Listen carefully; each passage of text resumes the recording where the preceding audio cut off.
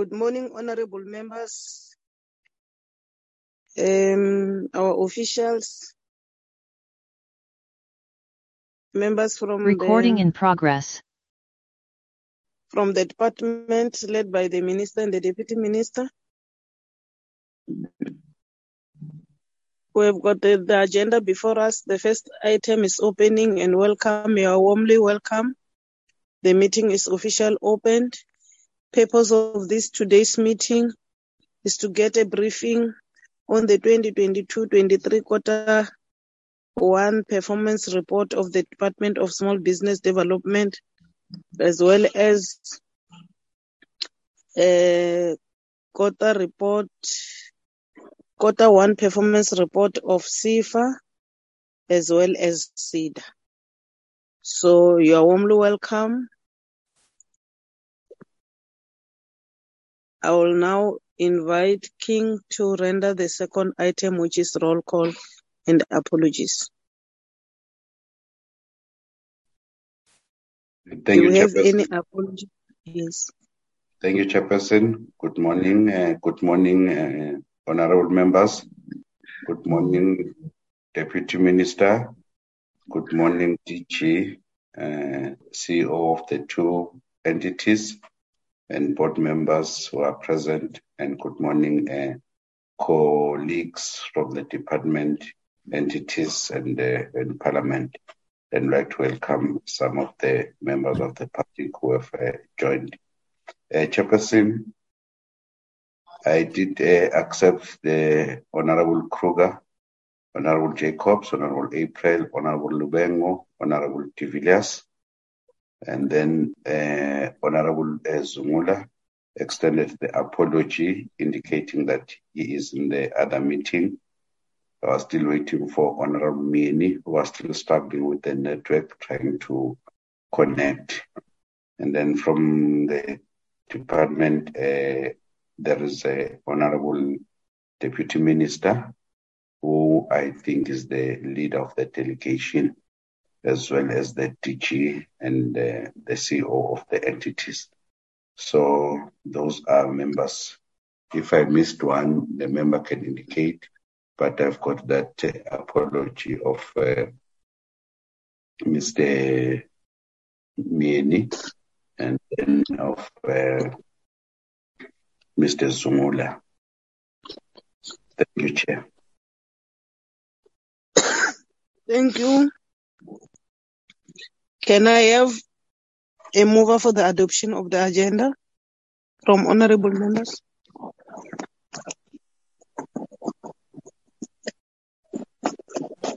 I move, Chair. Good morning. I move for the adoption of the agenda. Honorable Jacobs moves. Any seconder, honorable members? I do second, Chair. Thank you. I will now invite the DM, who's the leader of the delegation from the department, to lead us in this item. Honorable Deputy Minister, over to you. Thank you very much, Chairperson, and good morning to yourself and the members of the Portfolio Committee. I also want to greet our DG and those who are represented, from the CEOs. I must indicate also that, as indicated by Good King, our minister is out of the country, and indeed her apology is in this time also forwarded. And honorable members of the PC and officials from Parliament and the department, please accept our warm greetings. We are here today to make the presentation on quarter one performance of the Department of SEDA and SEFA. We have success stories and challenges detailed in the presentations.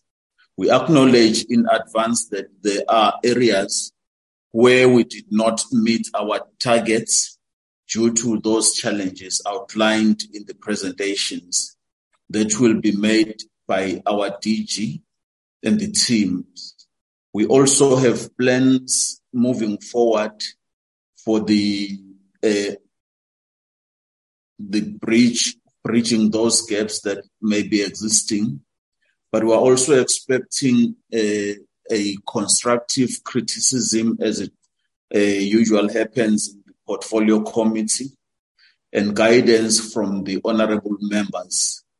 But lastly, Chairperson, I would like to hand over to our DG, Mr. Mkuman, who would lead on the presentations. I thank you very much, Chairperson.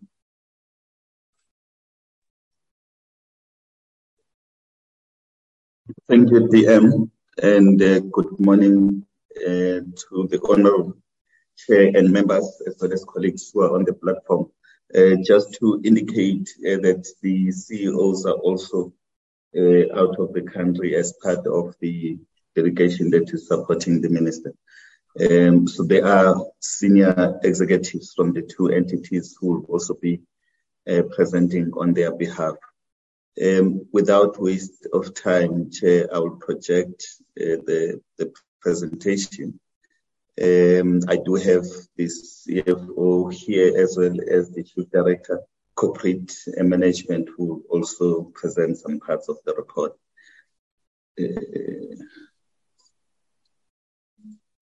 As indicated by the DM, we're here to present our first quarter report. We'll also talk to the actual outputs and also talk to reasons for deviations where we did not achieve any corrective measures, as well as the plans that we have to make sure that we are able to improve in terms of performance. We'll also talk to the financial report. The CFO will quickly do that, as well as the Chief Director Corporate Management, who will take us through the HR report. Just to indicate, Chair, that we are doing fairly well in terms of governance and compliance issues, as we have been able to meet and take those critical decisions that are important for our performance as a department, but also compliance. We are fully compliant. We do have the Audit and Risk Committee, Risk and Ethics Management Committee. The only challenge that we had for the first quarter was the ICT Steering Committee, because of the challenges that are also outlined in later slides that resulted in us not being able to meet some of the targets around ICT, where we had one colleague who was remaining in the unit, and the same colleague was also acting as the Chief Director Corporate Management during the first quarter. These are just the requirements, Chair, that we are mentioning, that we are complying with all these relevant legislations that inform our participation in Parliament. We have also met our internal within government these timelines, where we are expected to submit a report to the Minister, but also a report to DPME. We also, because during this period we're busy with the annual report, we're able to do that mid the 31st of May. And we also did come through to present the quarter 4 report during the first quarter. Chair, this is a quick high-level summary of the performance for the department, but just also to look at it in context, that this is the first quarter which is achieved 11 targets, which equates to 55%, which is slightly above the other quarters that we've been fairly not performing very well in the past few years. We will talk to the reasons, but we were above 55%, and we believe that going forward we'll be able to get more targets achieved. Quickly on the highlights,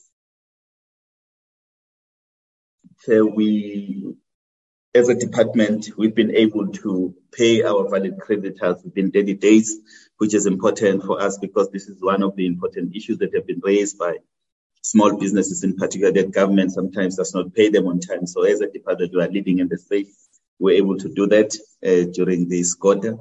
And 3.1% variance on cash flow projections, meaning we spent 592 million out of 610 million, resulting in a variance of 18 million, which is less than 5% quarter one target. And I think the question that always comes up is that if your performance in terms of the indicators is 5%, but you're talking about 96.9% in terms of the expenditure, these are not aligned.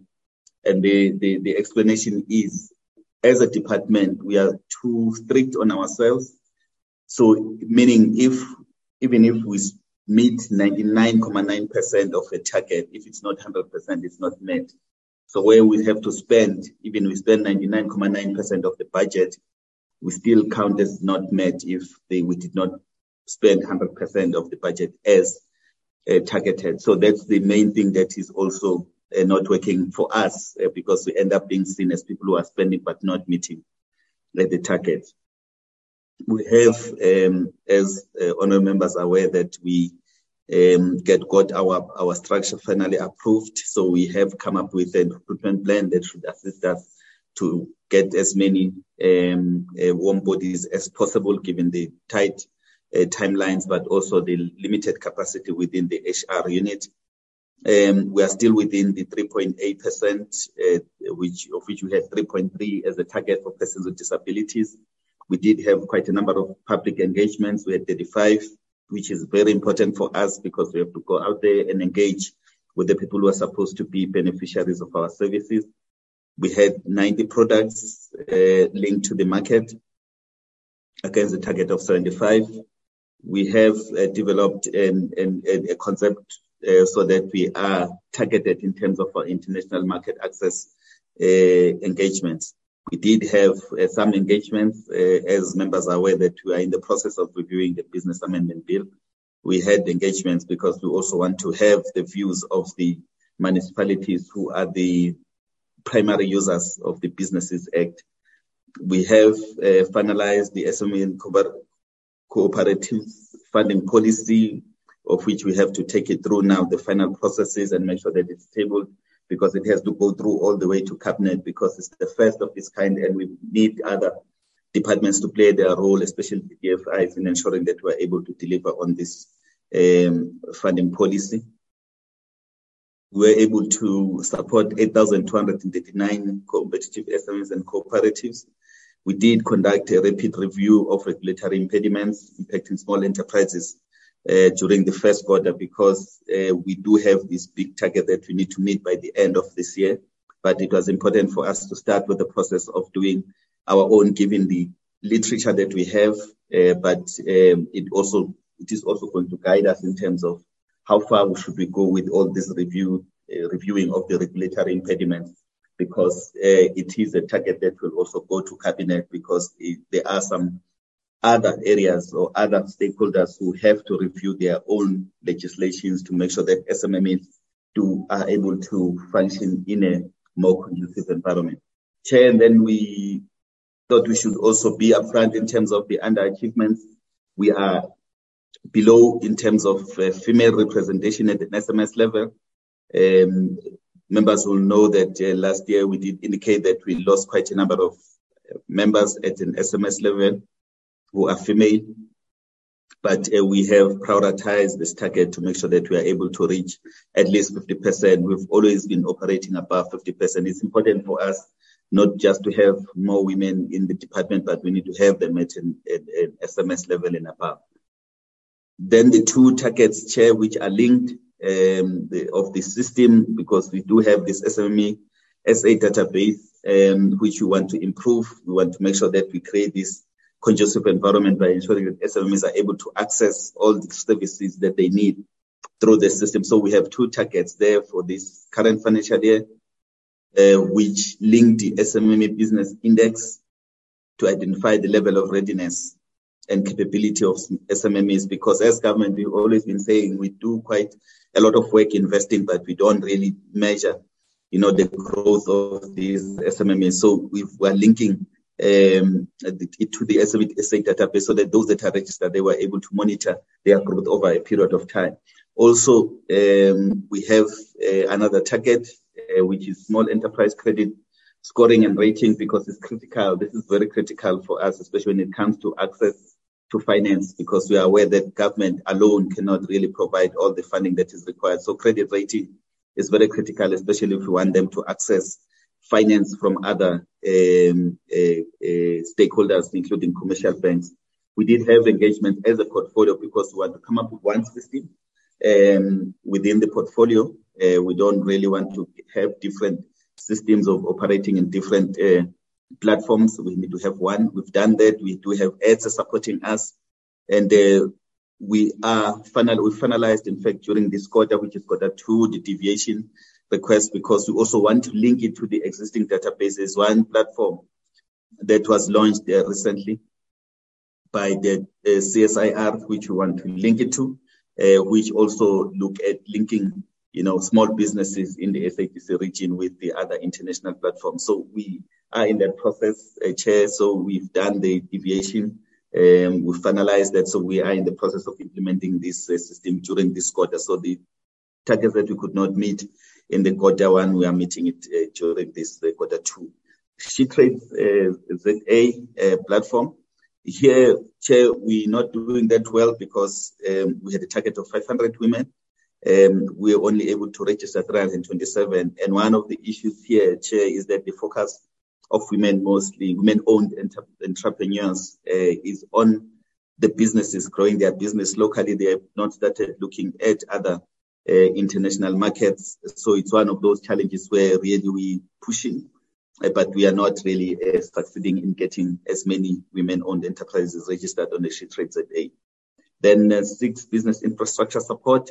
Here there were delays, Chair, in terms of the appointment of the service provider, because internally in the department we don't have expertise, we don't have engineers, we don't have people who do have expertise that can assist us in ensuring that whatever support we provide through the infrastructure, is done in an economic way. But we have appointed an adjudication committee, which consists of colleagues from DBSA, because they do have capacity there. They also have colleagues from DTIC, from the infrastructure unit, who are also supporting us now, so that we do have, the relevant expertise. And then we are in the process of finalizing the appointment of the service provider. But during this quarter, I can indicate to the committee that we've already approved some projects under this program.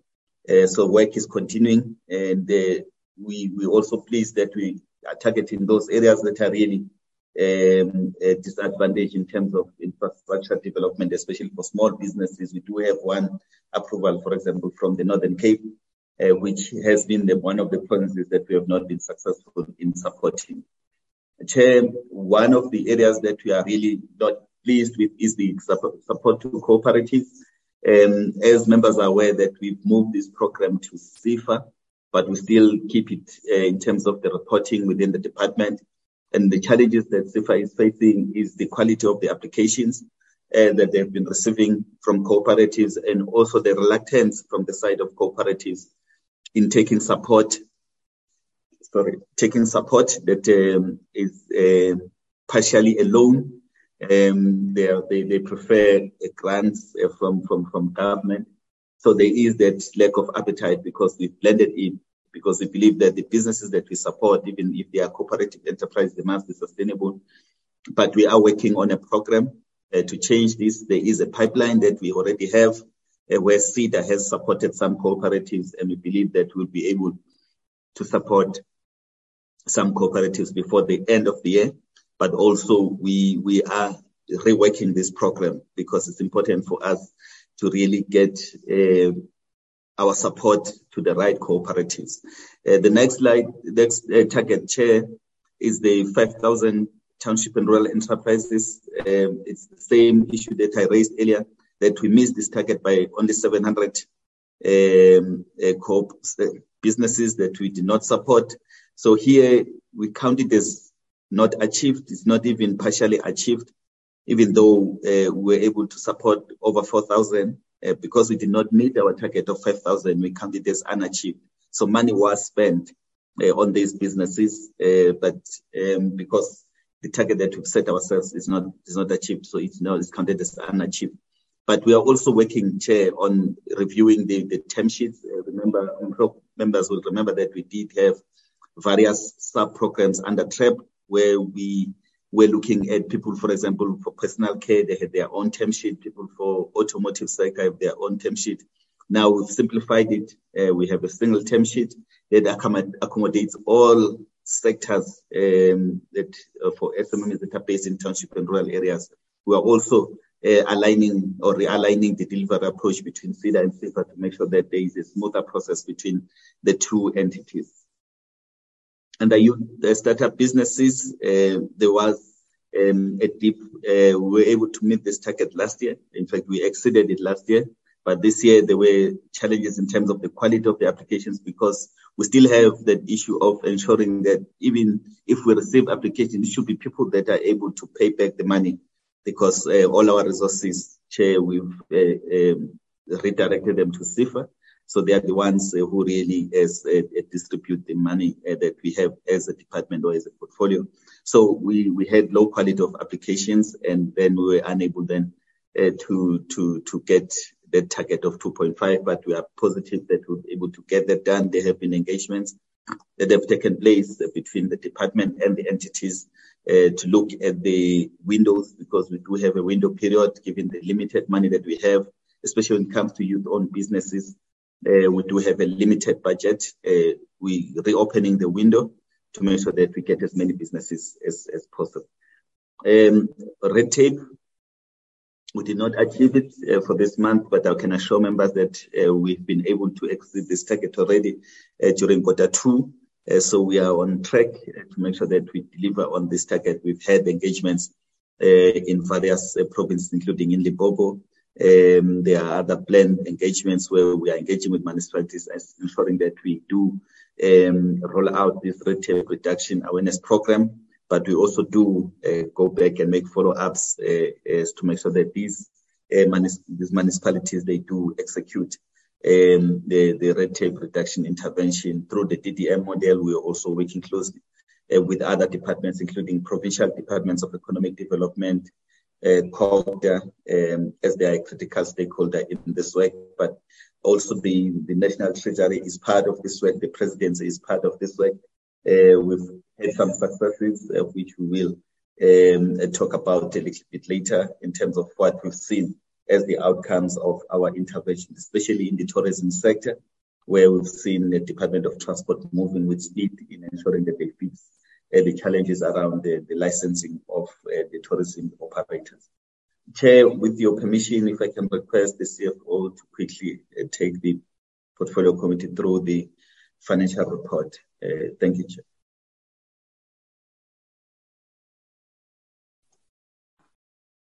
Good morning, Chair, Honorable Chairpersons and Honorable Members, Deputy Minister, DG, and the colleagues from the entities and the department. With your permission, Chair, if I could just stop my video so I don't get any interruptions from... Do so. Thank you. Thank you. I was also mindful of the fact that this is not a court of law and the PP is not being prosecuted. And is it okay if I carry on, Chair?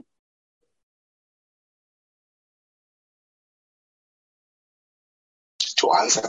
Yes, may proceed. Cross-exam. Okay, thank you, because I'm hearing an interrupt.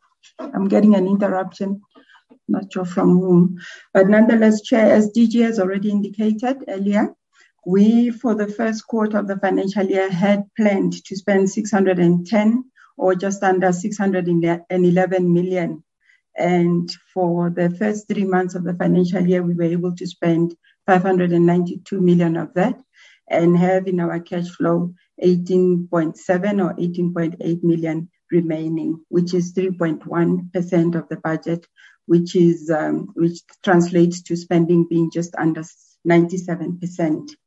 And the very spending, DG, thank you. The spend in terms of spending in terms of our programs, we have 4 programs, which is administration, wherein we had hoped to spend 27.3 million. We spent 25.5 with a variance of 1.7 million, which amounts to about 93.5%. Sector and market development, we had planned to spend just under 11 million, but we overshot there, and I'll explain the reason, by spending 13.6 million, exceeding the cash flow projected for that program by 2.7 million. And program 3, which is our development finance, we had hoped to spend just under 215 million. We spent 201.2 million with an underperformance of 13.3. And enterprise development, we had planned to spend 358.1 million. We spent 351.7 million, resulting in underperformance of 6.4. And the reasons for that performance, in the next slide, please, DJ, is that program 1, which underperformed by 6.5, this was because we do have vacancies, as DG has already alluded, in terms of the structure that has just been approved, and that we have a recruitment plan that will assist us to catch up on trying to fill as many posts as possible before year end, which compensation of employees contributed 2.9. And we overshot in our goods and services. Committee members would recall that we are during quarter 1, we do have Auditor General in our midst. So we overshot in audit costs in our projected travel and fleet services, as well as bursaries by 1.1 million. Program 2, sector market and development, members that have been with us for a while will note that this program has never overspent. And this is actually a technical overspending, in that we had an incorrect allocation of expenditure that was meant to have been in program 4. So if we strip the overperformance in program 2, you'll note that we, in fact, program 2 underspent by 3.1 million, or 28.5%, because of that 5.4 million that we charged against program 2 instead of program 4.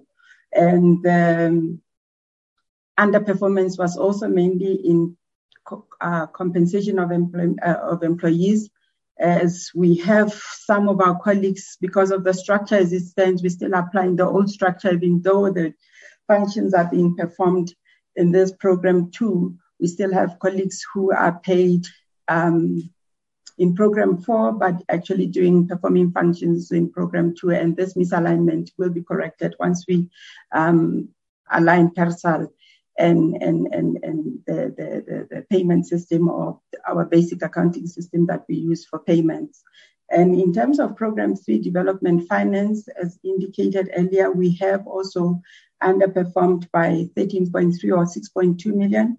And that is the contribution is from transfers and subsidies by 15.4 million under the Cooperative Development Support Program. And as DG has indicated earlier on, we've had challenges in getting an uptake on this program, and we're hoping through collaborative effort between SEDA and SEFA, we will be able to get the program going with the resultant spending. However, we also have compensation of employees that overspent by 2.9 million due to that misalignment that I spoke to earlier, where colleagues who are in program 2, who are performing functions in program 2, are actually being paid against program 3. Journals are usually passed towards year end or end of the quarter to try and resolve the misalignment. In terms of program 4, we had an underperformance of 0.6% or 6.4 million. And in the main, compensation of employees contributed. But Chair, I have also mentioned that we paid or we charged the IMED program against program 2 instead of charging it against program 4. So when we include that charging in program 2 in program 4, you'll note that the performance for program 4 will actually reduce to 601,000, resulting in an effective underperformance of 0.1%. whilst program 2 increased to 28.5 as opposed to overshooting. And the reason for that, if we can move on to the next slide, DG, if we can talk to spending in terms of economic classification. For the quarter, we had hoped to spend 38 million on COE, but the actual expenditure was 34.1 million, resulting in just under 4 million, which is 89.6%. Within services, we overshot by 691. I think I've already spoken to the fact that we had items such as our audit fees and so forth overshooting. Transfers and subsidy underperformed by 15.3. And in the main, that was our CDSP program, as well as capital underspending by 151,000 for the quarter. And the reasons for underspending COE that has already been provided, we underspent by 4 million for the quarter, which is 10.4%, as a result of the vacancies that we had amounting to 16.2%. Within services, we overshot on the cash flow projections that we had by 691,000 as indicated, mainly because of audit, travel-related expenditure in that first quarter. Transfers and subsidies, CDSP has also contributed towards our underperformance, as well as our internally CDSP that is implemented by CIFA underperformed by 10.2 million, and CDSP which is implemented by ourselves. As a department, we do have a special project that the Deputy Minister is running or leading, that we have put or set aside 5.3 million, and we've had delays in appointing the service providers that should be providing the support to the cooperatives that have been identified. In terms of our machinery and equipment, as indicated earlier, we underperformed by 151,000 due to the expiry of the Konica Minolta contract, as well as the reduced cost from the Vodacom contract that we're participating through the National Treasury's transversal contracts. That basically concludes the end of our cash flow projections against actual expenditure for quarter 1. I'll move on to the next slide, DG, which is providing the committee with progress on the audit findings from the 2020-21 financial year.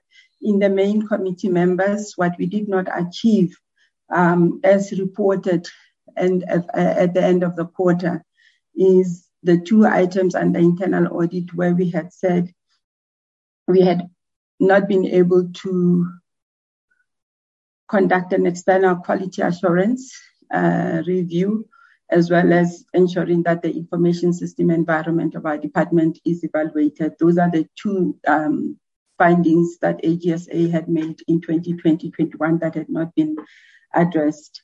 But we will also be providing the committee with an updated audit findings for the 21-22 financial year once we come to present the annual report in due course. Chair and DG. Thanks. Chair, with your permission, we can just request Ms. Mbata to just talk to HR report. And then on the 6th, do so, please. Thank you, DG. Distributed to Sianejo. However, on the 6th of September, we then received a response.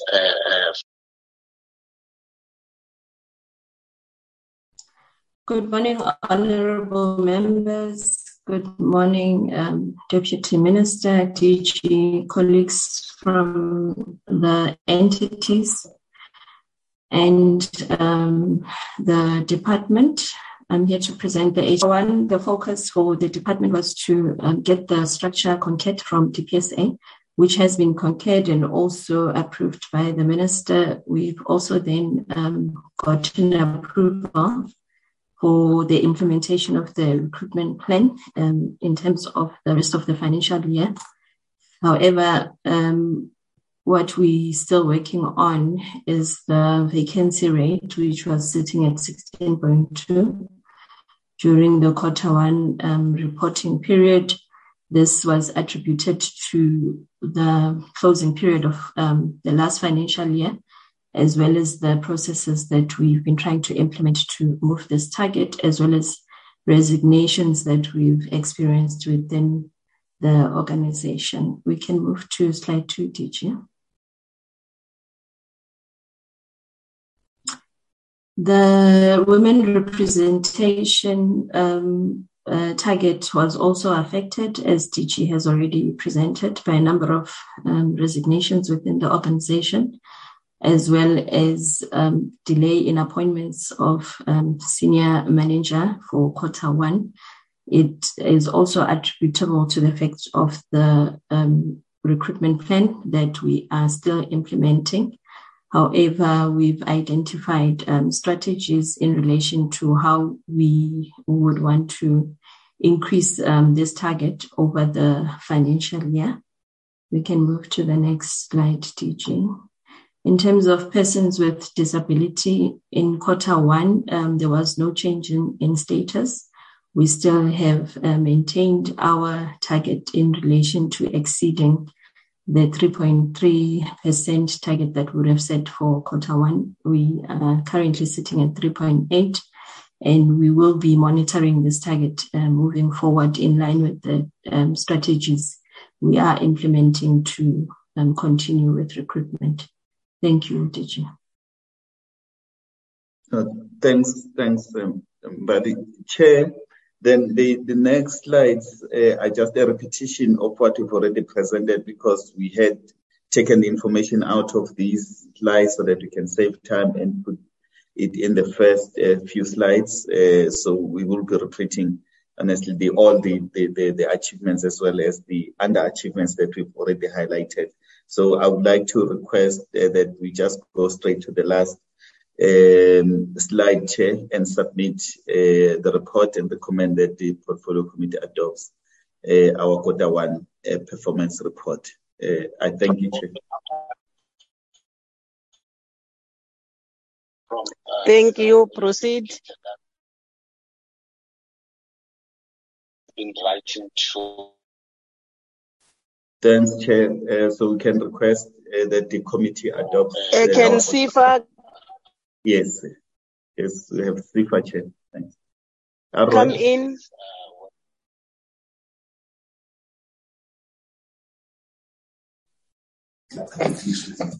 Project. Good morning, Chairperson. Good morning, Deputy Minister.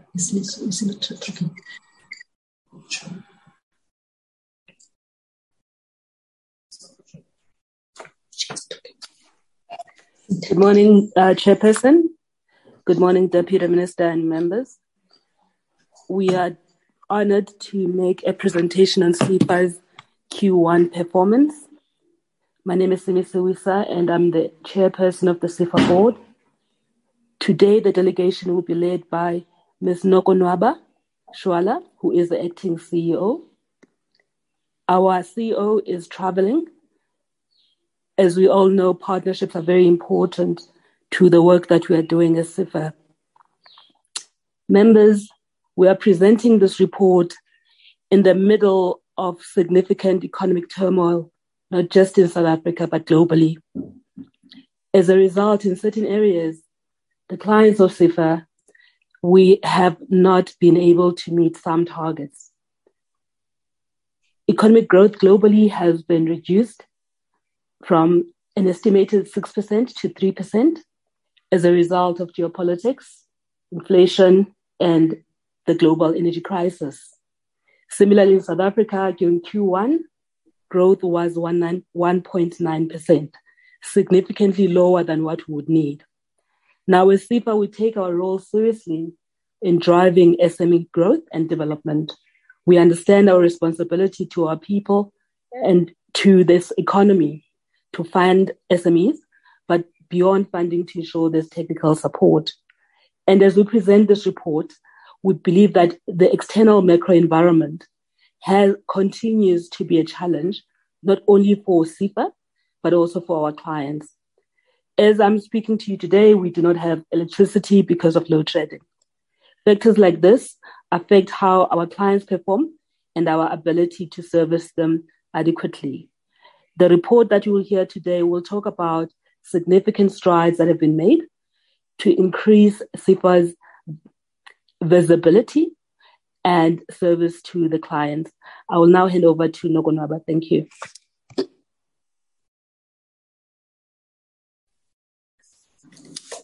Honorable Chairperson, honorable members, deputy ministers, board chairpersons, and colleagues, good morning. We are now going to project SEPA's Q1 performance as already introduced by the chair. Kindly give us the rights to project through you, Chair, and Alroy Derks. Thank you.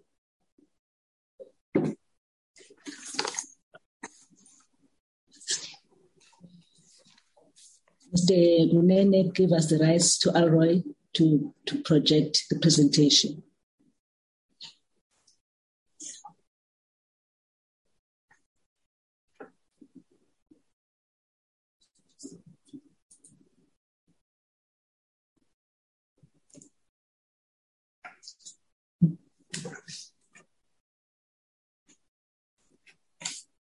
Mr. Gunene, we're just waiting on you to give us the rights to share the screen. Please, Chair, through you.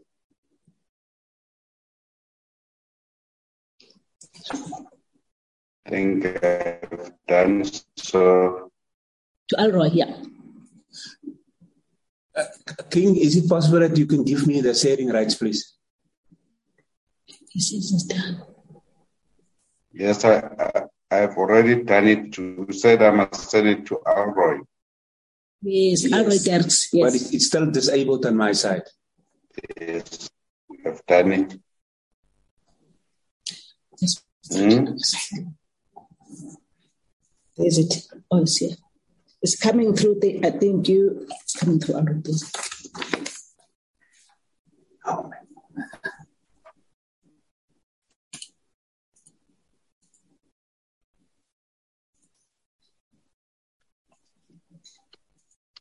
This is non-title.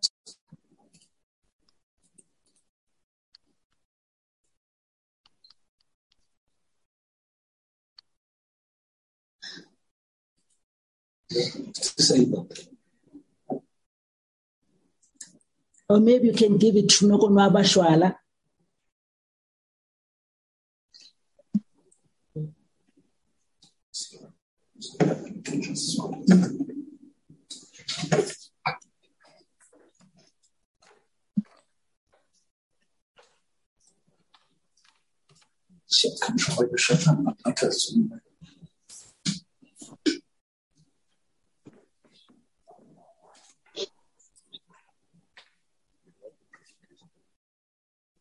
Disabled. There's the presentation. I have the presentation. Chair, through you, we are still not able yet. We are still trying to connect here. Yeah. She's good.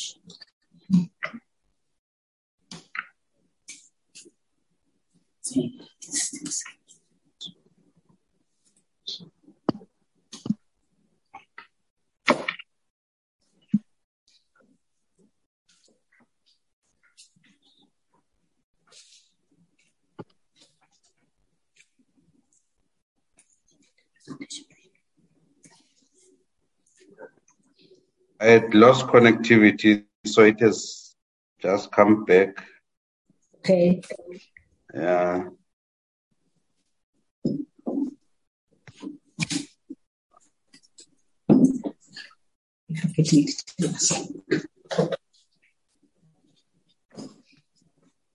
Let us know, Mr. Gunene, through Chair, once hosting. King, I have got a problem with network. Okay, Chair.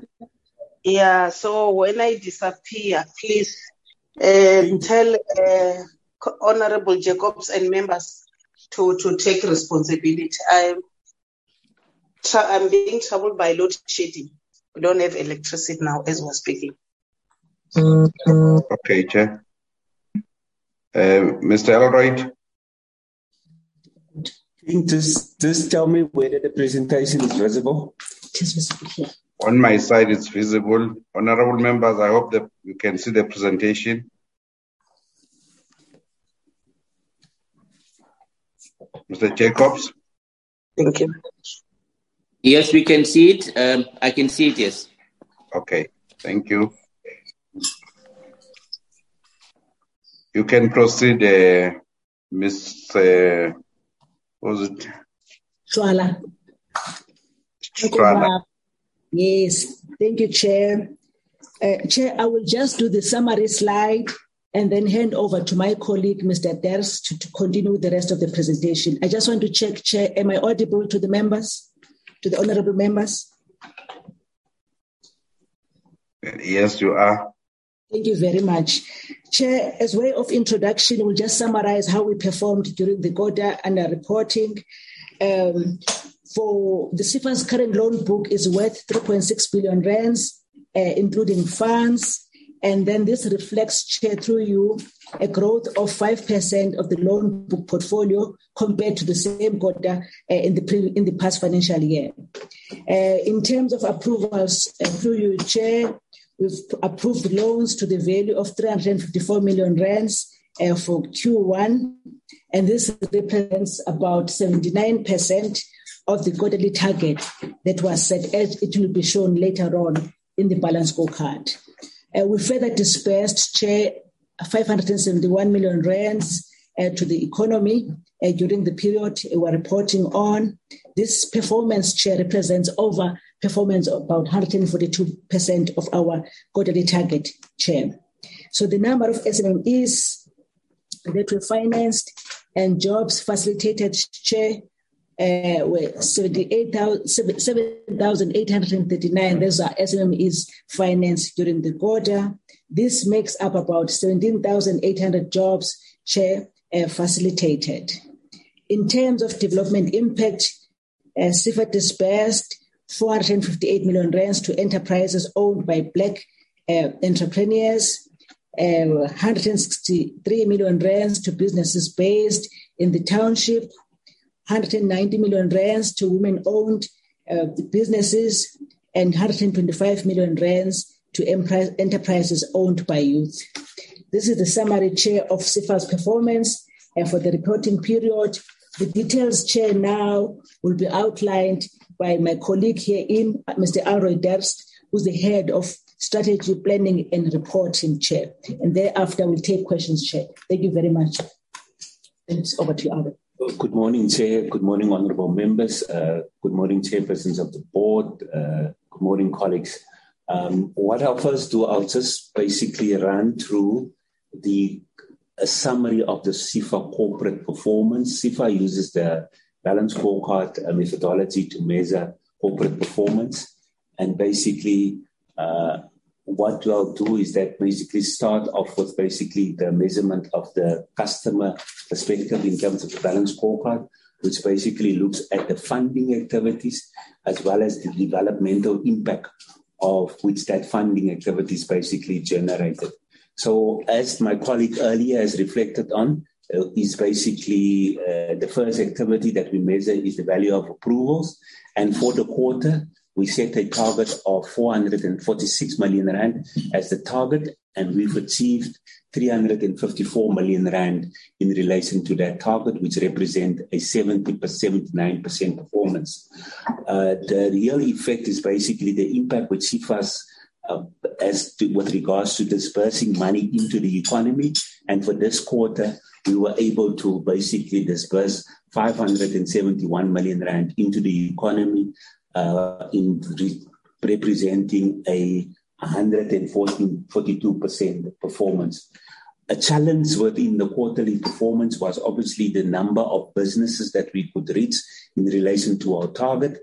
And there we've supported 839 small businesses that received funding from CIFA for the quarter, which represented 46% of the quarterly target. The underperformance is mainly due to basically challenges that we've experienced with regards to uptake of funding facilities from our microfinance sector.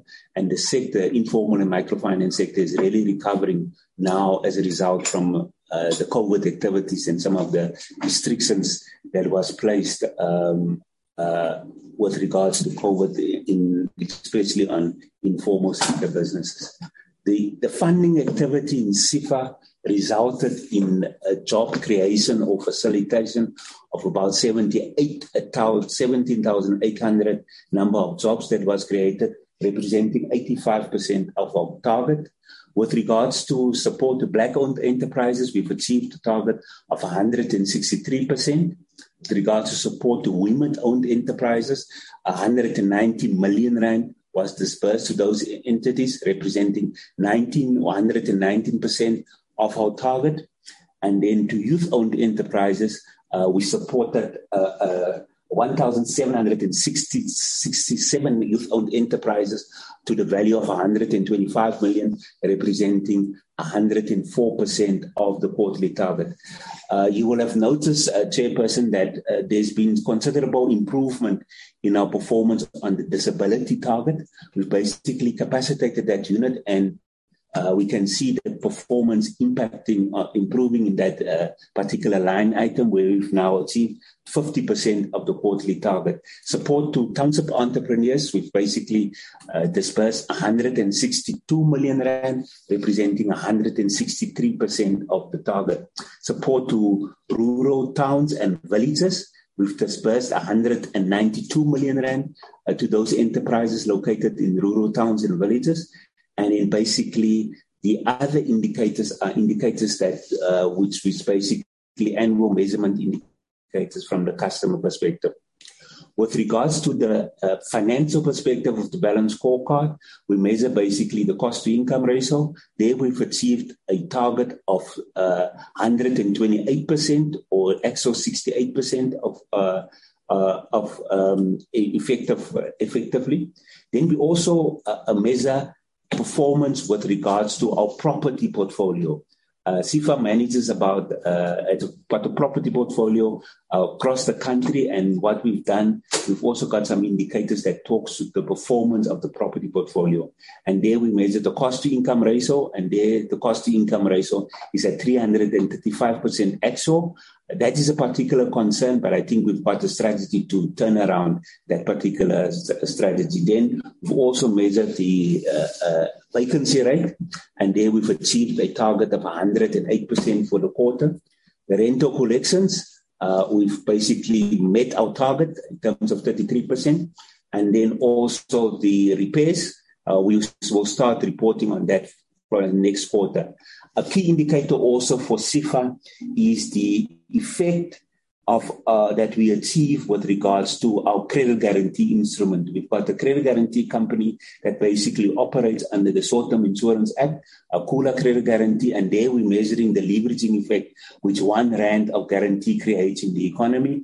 And there we've basically achieved a multiplier effect of 6.38, which effectively means that 1 rand of guarantee extends additional 6.38 rand into the economy. The key indicator that we also measure is basically growth in revenue, which is basically an annual indicator that we will report at the end of the year. Then we've also got indicators that relates to the performance of the book, and there we measure basically impairments. And the impairments target was achieved for the quarter of 38%.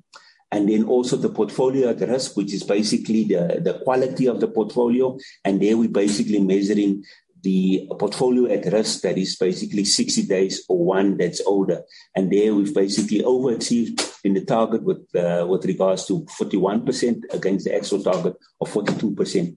And then we also measure collections, which is basically the collection rate of all cash that we collect in the portfolio. Which is basically we've overachieved there at 91% with all 104% of the target. Then we've got indicators that talks to internal efficiency of the business, and there we measure basically the turnaround times. Yes, particular challenges that with regards to turnaround times and with regards to direct lending applications, we've achieved a target of 75% in terms of approving of loans, or 53 days. And in wholesale, they take us on average 70 days to approve a wholesale application of 79% of the target. The target with regards to organizational automation is an annual target and will be reported in the fourth quarter.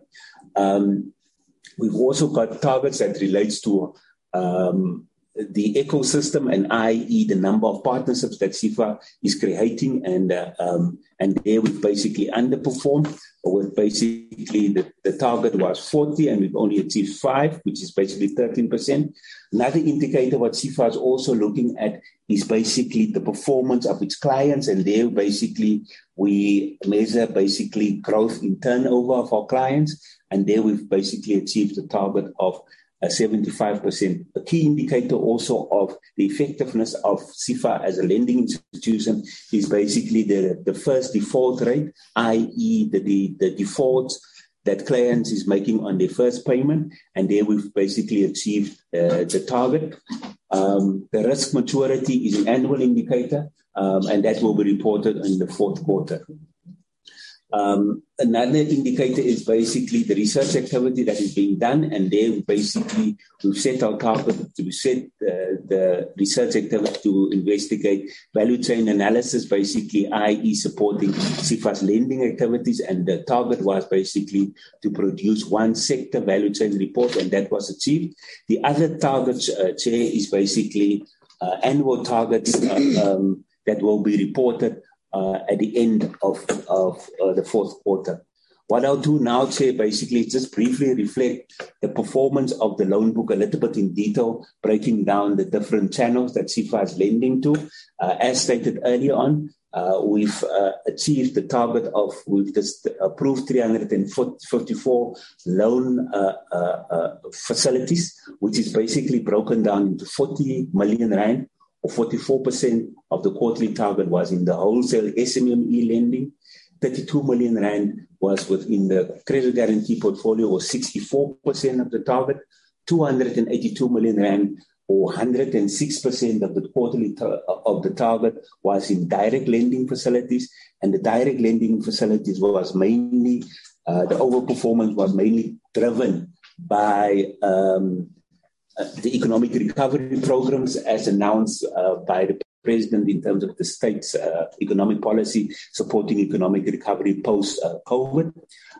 If one compares the two financial year in terms of quarter on quarter, there was a 9% decline in quarter-to-quarter performance with regards to approvals. With regards to disbursements, if we analyze the disbursements in terms of the different loan channels, in direct lending, we were able to disburse 282 million, or 141% of the quarterly target. The overperformance of the target was mainly driven by of activities that was approved in the fourth quarter of the previous financial year, which partly contributed to the overperformance. With regards to wholesale, Chair, 289 million rand was dispersed via the channels. SMME wholesale was 204 million rand, which is basically representing 338% of the quarterly target. Microfinance was 21 million rand, which represents 30% of the quarterly target. As reflected earlier on, the underperformance of the microfinance is partly a function of the cyclical activity of the microfinance book, but also the type of challenges which the sector experienced recovering from the post-COVID period. With regards to the KCG or credit guarantee facilities that was taken up, 64 million rand of those guarantees were taken up by the SEFA partner institutions, which represents basically 93% of the quarterly target. The disbursements on economic recovery, which is via the direct lending program, was 149 million rand. representing 120 million rand via the direct lending and 185 million rand via the financial intermediaries that basically SIFA holds funding through. The performance represents basically a 34% improvement quarter on quarter if one compares quarter one for this financial year compared to the previous financial year.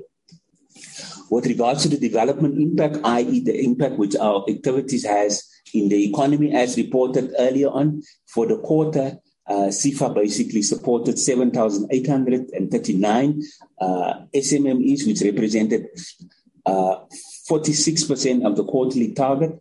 That basically was distributed in terms of the different loan programs in SIFA. 333 SMMEs were supported by the SIFA direct lending book, 470 via the SMME wholesale program, 6,811 via the microfinance book, 225 SMMEs via the Kula Credit Guarantee Program, and 31%, which basically achieved, if one looks at the quarterly achievement, represents 40% improvement on the quarter when compared to the previous financial year for Q1 of the financial year.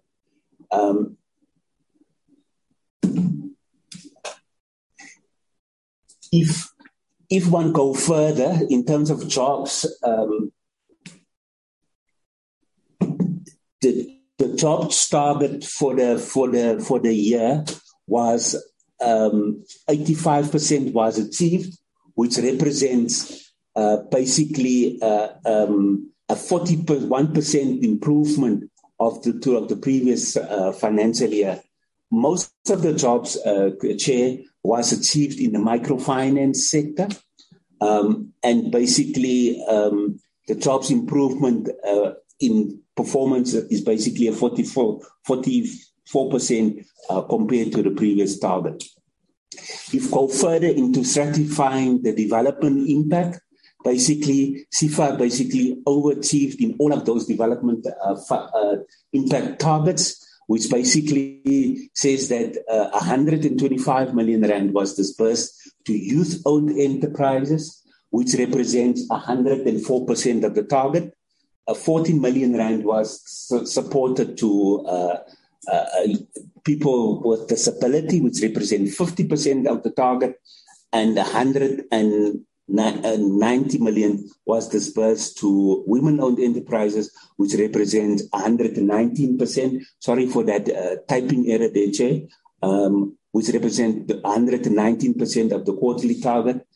457 million was disbursed to Black-owned enterprises, which represent 163% of the quarterly targets, and 192 million, which represent 120% of the quarterly target, and 182 million to township enterprises, which represented 63% of the target.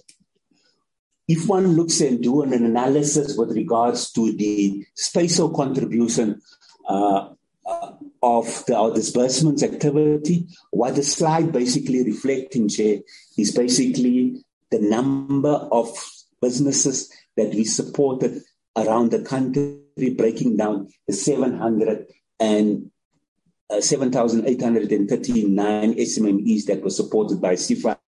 As can be seen, the majority of the funding activity took place in Limpopo, KwaZulu-Natal, Mpumalanga, which basically where the SIFA's got a very high density of a microfinance footprint, and therefore the number of small businesses was reached. But however, if one analyze it per rand value disbursed, then one would see that basically the highest concentration of disbursement went to Gauteng in terms of 202 million rand. If a key indicator in the organization is obviously the portfolio quality and the portfolio composition. I think my colleague earlier on has talked about the 5% growth that was achieved in the loan book. And basically this analysis basically just reflected the growth in the loan book quarter on quarter, i.e. the fourth quarter of the previous financial year compared to this current financial year. You can see that basically there was substantive growth or over 200 million rand in the direct lending portfolio, which is also a function of the activity with regards to disbursements in the direct lending activity. So as of this particular quarter, the 30th of June, the portfolio was sitting at 3.4 billion rand. And that portfolio was made up then basically of 1.3 billion rand of wholesale facilities and 2.3 billion rand in direct lending facilities, for 63% of the target. If one looks at basically the portfolio at risk, i.e. the portfolio that is outstanding in terms of 60 days, 61 days and older, you can the SIFA portfolio at risk basically was sitting at 37%, which is basically an increase of 4% to the previous financial year.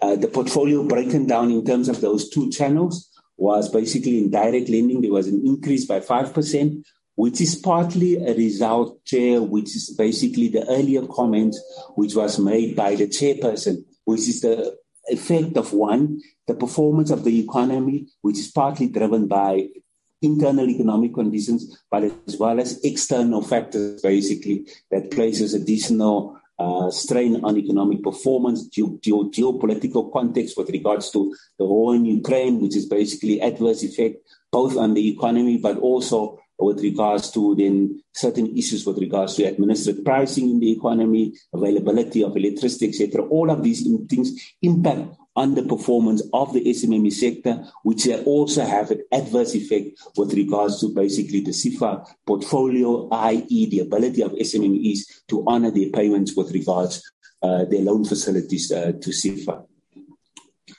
If one looks at collections, and this is basically what the slide basically reflects, is basically the all-in collection rate broken down in terms of the installments that was due for the quarter, the on-time collections, i.e. basically what was due to be collected, and actual the payments that was made in advance, payments that was raised, where it was collected as a result as arrears, and then basically the side just reflects basically the relationship between on-time and total.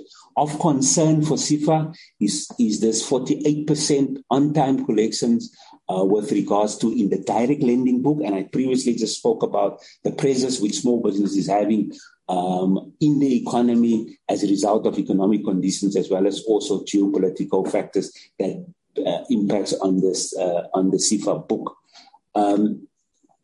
The direct lending portfolio, I think the important point that I must also raise, as a result of the economic recovery programs, the portfolio has substantively increased in the direct lending book, and as at the quarter end, 30 June, there was 4,100 loan facilities in the direct lending book. On-time collections, I've earlier spoke about, which is 47.6%, basically reflects the conditions which SMMEs are experiencing in the economy. With regards to financial performance, key there, basically we measure cost-to-income ratio, and there we basically overachieved with regards to the indicator. The indicator set is 86%, for 87% as at quarter end. We were sitting at 68%. The target was mainly achieved by prudent financial management within SIFA, which is partly the result of one, managing costs on the one level, but also effectively managing income, which is a function basically of our post-investment activity. As I was stating earlier on, we find in SIFA's performance, there's been annual growth in interest income and revenue. Additional, we've also achieving interest with regards to cash balances in the bank. The impairment function, basically, we set the target of 38%, and we've achieved that particular target. The target with regards to percentage growth in revenue as a result of interest income is a bit skewed, and that must be viewed in the context that during the first quarter of the previous financial year, SEFA extended payment moratoriums to the majority of our clients. So basically, we're measuring it really from a low base, and the 41% must be seen in that context. This slide here just basically breaks down an analysis of the loan book over the basically couple of financial years. And here we're measuring basically the net loan book, which would basically the book less impairments, and is basically broken down in terms of the different programs that SEFA is managing. So as of June 2022, the net loan book was sitting at 1.5 billion rand. This is basically just a summary of an abridged form of our income statement, reflecting basically an abridged version of our income for the quarter against budget, and basically expenses for the quarter. Most importantly would most probably be the important bottom line that talks to basically the operating loss or surplus that we've made in relation to the performance of the organization. This is our balance sheet as at the end of the quarter. Basically, total assets was sitting at 6.3 billion rand against a budgeted forecast of 6.4%. And basically, where we've got also the liabilities reflecting basically at 5.2 billion rand against the target also of 5.2 billion rand. With regards to human capital, it's basically reflecting the quarterly activity with regards to human capital. Under human capital, there was a set of key policies that we've been pushing to improve performance, and basically in the HR capacity there, we've introduced a new employee recognition policy. It's a recognition basically in SEFA that basically says that as a good employer, it becomes important that we speak to employees and retention. And to that extent, we've introduced an employee recognition policy that recognizes employees at different levels as well as groups in the organization. We've reviewed the employee conduct, business conduct policy, particularly in the context with regards to ethical conduct in the organization. And then we also looked at our employee relations policy to begin to almost normalize and improve the relationship with organized labor in the organization. Performance management, SEFA prides itself on instilling a healthy performance management culture in the organization, and we've got the target that by end of August, all employees should have signed the performance agreements. And then as part of the building a high-performance organization in the organization, we've introduced a culture transformation project to enhance organizational culture. There is particular challenges that's basically that we need to talk about in the organization with regards to people. The merger represents a particular strategic risk in the organization, and that risk can be classified basically in Q1 that we have an increase, but we've picked up a resignation rate in the third and the fourth quarter of the previous financial year. That is also flown through in the first quarter.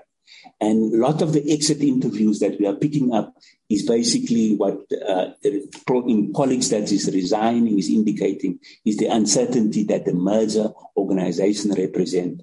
Linked to that is also the constraint that we've got with regards to recruitment. At this stage, we've got only a recruitment parameter that basically allows us to recruit employees on a 2-year contract. And that what we have found is that many of the colleagues that we've made offers to really basically declining some of those offers. But it's something that, Chair, that we are working through, and we are confident that we will be able to overcome. With regards to our marketing and our outreach activities for the quarter, i.e. this is basically trying to promote the SIFA products and services, but also engaging with key stakeholders with regards to that we basically interact with. For the quarter under review, basically we had 9 ministerial roadshows, which was basically in the Western Cape, Northwest, and Limpopo. We also had 2 strategic dialogues in Klerksdorp and Polokwane. And then as part of the new culture, we had 3 online webinars. And then we've also had signed a strategic partnership with the Automotive Industry Development Center in Tshwane with regards to the development of and support to component manufacturers in the automotive industry. Media, basically, we make use on a regular basis where SIFA staff basically reach out via community radio stations, and basically for the quarter we had coverage with the Post, the Waterberg Energy FM, which is a radio station, ENCA. I think we featured with regards to Checkpoint. There was an insert that was done basically on the SIFA support to the clients via the Pick and Pay program. And then the Star, we have UFM, Metro FM, True FM, and these were the radio stations basically where SIFA basically had activity on. And then to enhance the SIFA brand, we both got an internal as well as an external newsletter that we publish on a quarterly basis. This slide here basically just reflects the governance activity that is taking place in the organization, as well as the type of decisions that was taken at those particular structures within the organization. With regards to board, basically the board its core function is to set the strategy, review performance of the organization. And the board basically approved this report, which is presenting today, which is the Q1 and Q4 performance report. The board basically approved the revised delegation of authority, which is basically linked to the implementation of the SIFA corporate plan, the annual work plan for the year, the shareholders compact, then also basically the reconstituted of the board committees, and then also the appointment of directors to the subsidiary boards of SIFA, which is basically the Kula Credit Guarantee Organization, as well as the Kula Board of Directors. And then we've also nominated director to one of our investing companies. And then also we've also approved basically the secondment to the SIFA executive to SEDA, which is basically Mr. Mbata. The credit committee of the board basically had one meeting, and that was basically the activity which they did, which is basically the approval of a revolving lending facility to the Small Enterprise Foundation, which is basically a microfinance institution which does basically the Grameen lending methodology and also forward finance basically facility, and basically extend their mandate to basically to lend into the citrus and tea tree industry. The Social and Ethics Committee basically had one meeting. And they basically looked at the oversight reports as per their mandate. The Audit Committee had two meetings, which was basically looking at the SIFA's year-end financial statements, as well as the recommendation of the delegation of authority to the board. The Risk Committee had two meetings.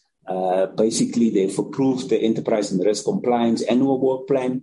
They've looked at the SIFA regulatory universe. As a lending institution, obviously, there's a set of laws and regulations that pertain to SIFA, and basically, they also looked at the top strategic risk. And then as KCG, the Kula Credit Guarantee, there's a requirement that annually we have to submit to the Prudential Authority a risk and solvency assessment analysis, which is basically a prediction about potential risk or emerging risk that SIFA foresees in the KCG activity and the provision that we need to make with regards to for the institution as a result of potential mergers, risk or potential claims that could arise out of that risk. The HR committee had 2 meetings and they basically looked at the remuneration policy and also the filling of key executive positions in the organization that is vacant. Chair, that basically summarizes our presentation, and I thank you. Thank you, members. Thanks. Thank you, Chair.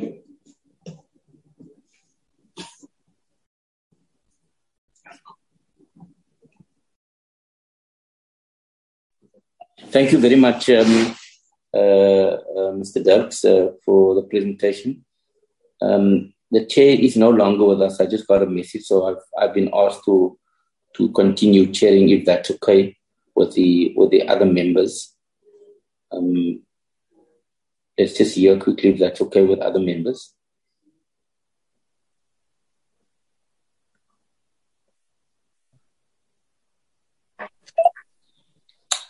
Honourable de Villiers here, 100% happy with that. Honourable Jacobs, please go ahead. Thank you, Honourable de Villiers.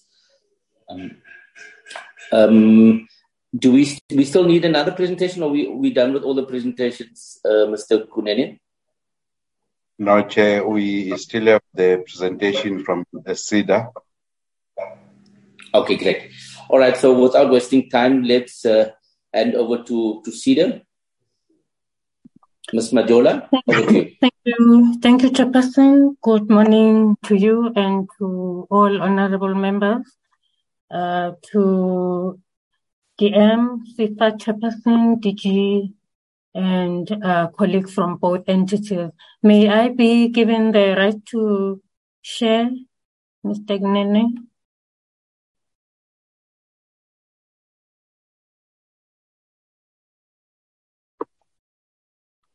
Yes, Ms. Machola. Thank you. Is my presentation visible on your side? Yes, it's visible. Thank you very much. I hope also it's also visible to members. Okay. Thank you very much, Chair. An apology was submitted by DM on behalf of CEO. I'm also submitting an apology for our board chairperson. So I will go straight to the presentation, which I will share with our acting CFO. We managed to achieve 88% of the performance that we were supposed to achieve in the first quarter. I'm just giving a very high level summary. So we fell short on 2 indicators. We also did quite a lot of work on district ecosystem facilitation in partnership with mainly municipalities in the different provinces, especially in Sarah Baartman, in the Eastern Cape, the Garden Route municipality in the Western Cape, in Kangala, as well as Gerstebande municipality in Mpumalanga, as well as city of Johannesburg in Gauteng. I will go into the details of the other areas of the performance as I go on with the presentation. This is a high-level summary dashboard of our performance. The gray numbers are the targets for the first quarter, and the green color or red color is what we managed to do in the first quarter. We we achieved or were able to reach out to a total of 40,179 SMMEs and cooperatives in the first quarter in total through the various SEDA programs. The breakdown consists of those that we were able to reach out to through various means, which include virtual platforms, it includes physical events, and those that were reached, those that attended ministers and DMs roadshows in the various provinces. On the township and rural-based clients, we exceeded the target. I'm just going to highlight the SEDA access points, which was not achieved in the first quarter.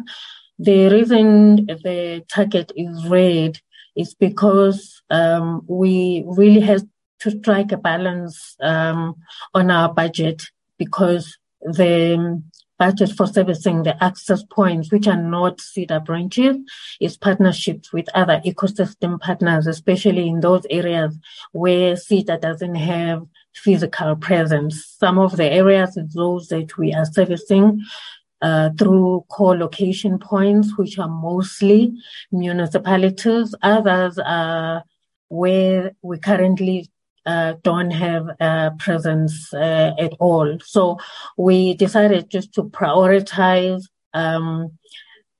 clients that walk into the branches from a budget point of view. In some areas, we had poor responses when we issued calls for proposals, but those were reissued in the second quarter. We're also working through other professional organizations, like accounting bodies, to help us have access to their databases. The rest of the targets were achieved. There's a performance budget on job creation and sustained. Most of our numbers came from jobs sustained, as you will see when I carry on with the presentation. We managed to spend 90.5% of our budget that was allocated for the first quarter. Total number of our branches remains the same at 54, incubation centers at 110, as well as co-location point. The breakdown between SMMEs and co-ops, it was quite low in Q1, but this is one of the focus areas for the current financial year, and we've increased the target for the cooperatives compared to the previous financial year. 84% of our clients are Blacks, followed by the colored population and the Indian and whites, respectively.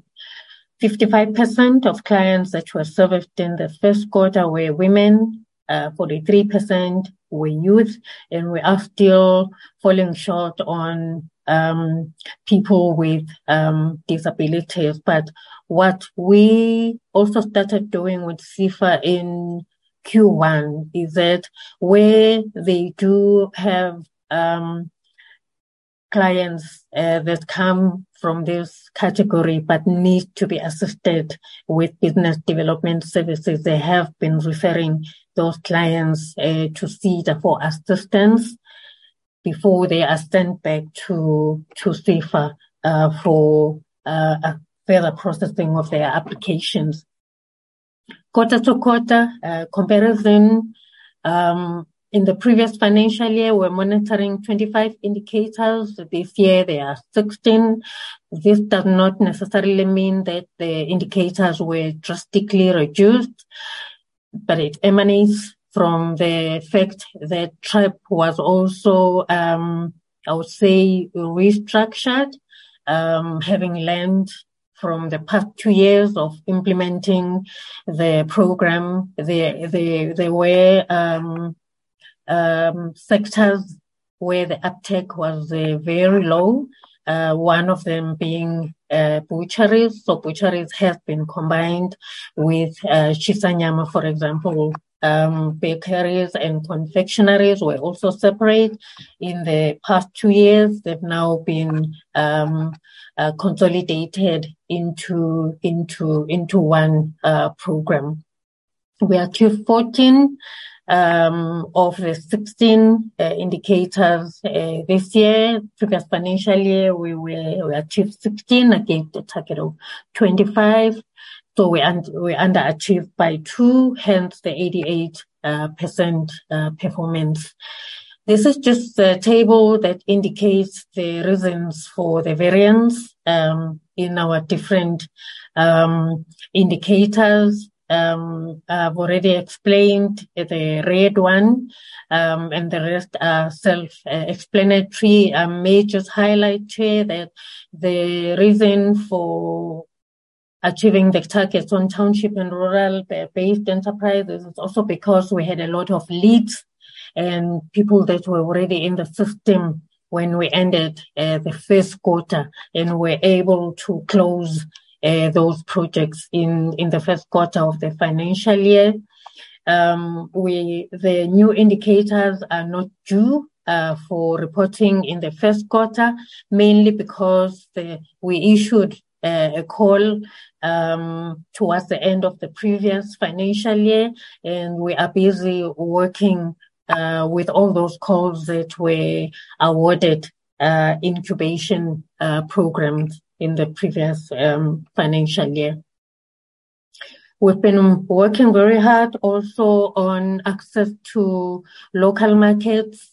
We have very good enterprise and supplier development partnerships, which I'll come back to later on in the presentation.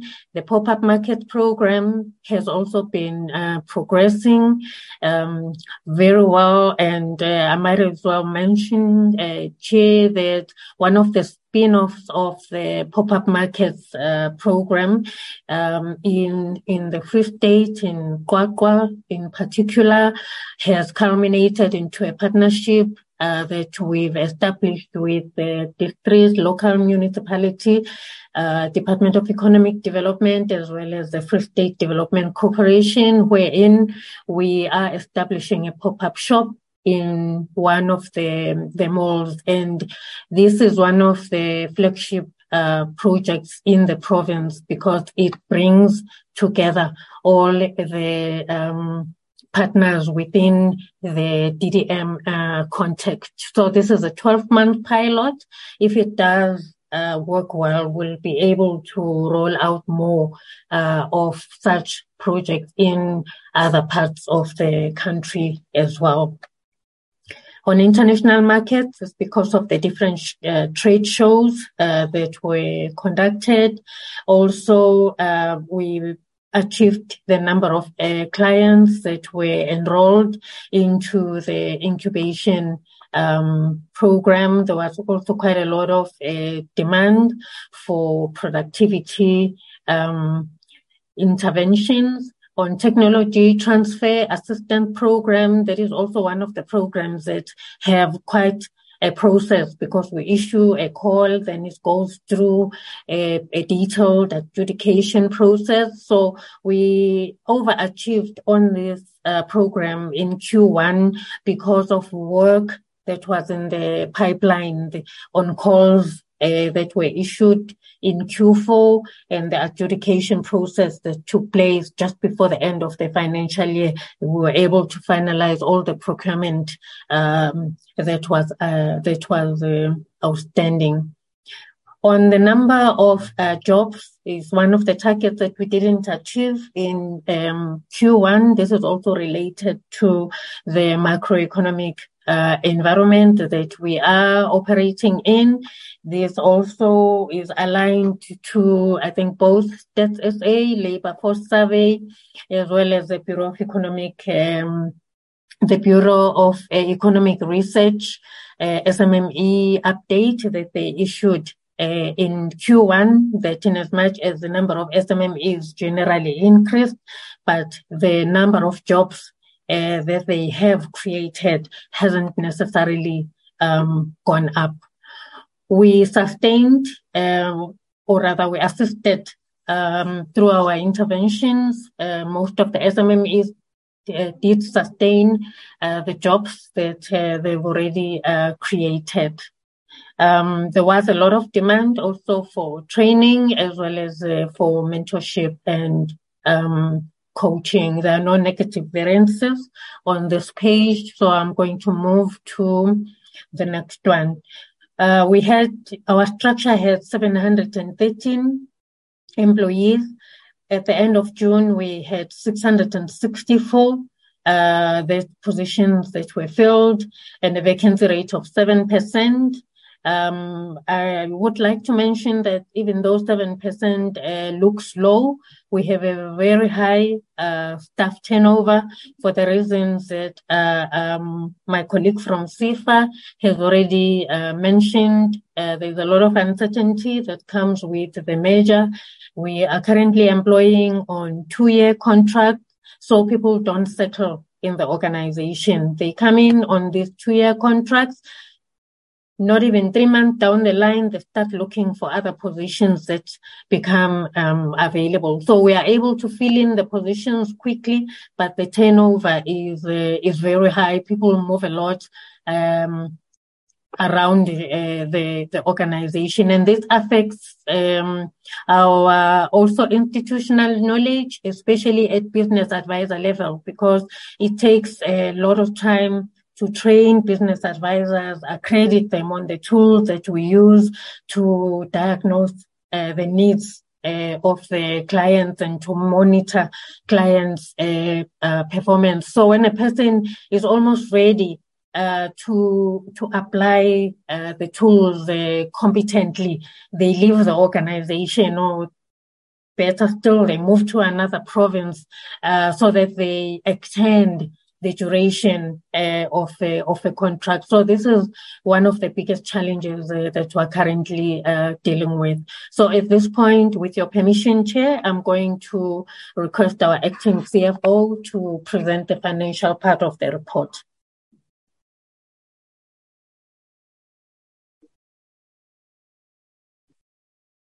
Good morning, honorable members, Deputy Minister, DG, Chair of SEFA, and CEOs and colleagues.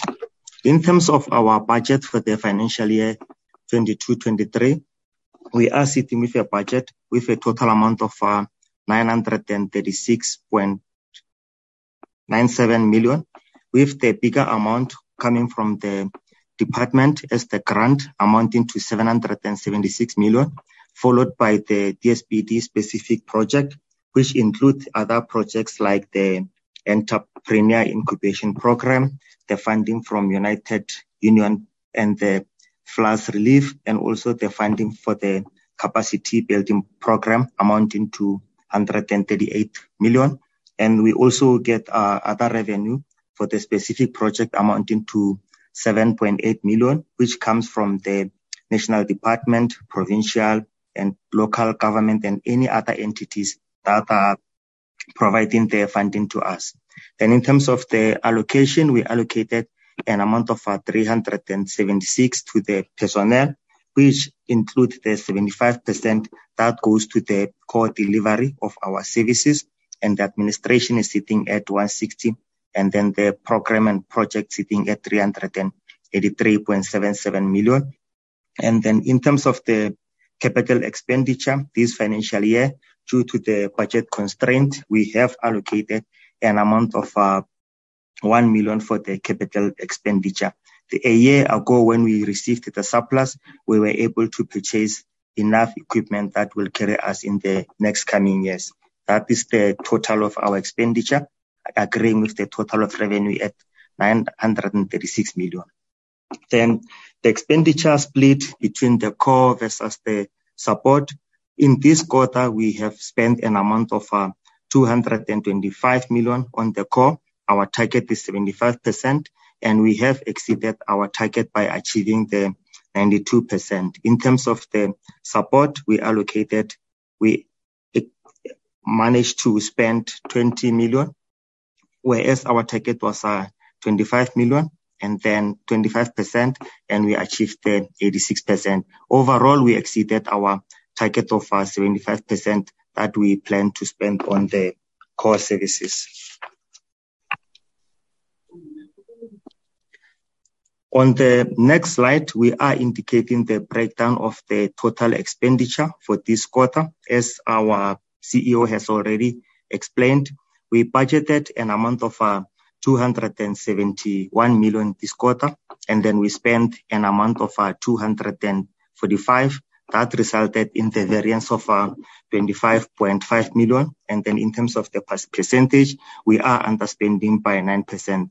The first quarter, it is the quarter whereby we still spend most of our time trying to catch up or to provide the reports. And it is in this period that we have the auditors on our side. It is also important to note that included in the underspending of the 25.6 million is an amount of 12.5 million that specifically relates to the flood relief project that we have committed most of it as the time of the reporting. In terms of I have explained the expenditures whereby we spent 245 million. The invoices, we managed to pay 99.7% of the invoices within the 30 days period as regulated by the National Treasury regulations. Thank you. On the explanation of our underspending, we have break it down into personnel and the goods and services and capital expenditure. The personnel we underspent by 7.95%. This is mainly due to the vacancies that we have, as our CEO has explained that we have a high turnover rate with regards to the staff. We keep on recruiting them, but then others are leaving. And also the salary adjustment that we have budgeted for, it was effected as from July. Then that resulted in the underspending in the first quarter, and it will be we will be covered in the second quarter.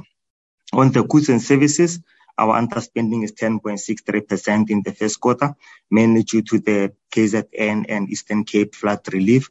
Our PAs or our personnel, they have spent most of the time trying to implement the flood relief, especially the challenges that they were experiencing in the KZN province. It was not easy to move around the province due to the floods that were affected the area.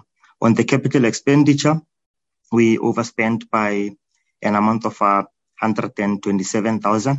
This is mainly due to the commitment that we had at year end that we received earlier than anticipated. Next. On the next slide, we are showing the split between the provinces and the national office.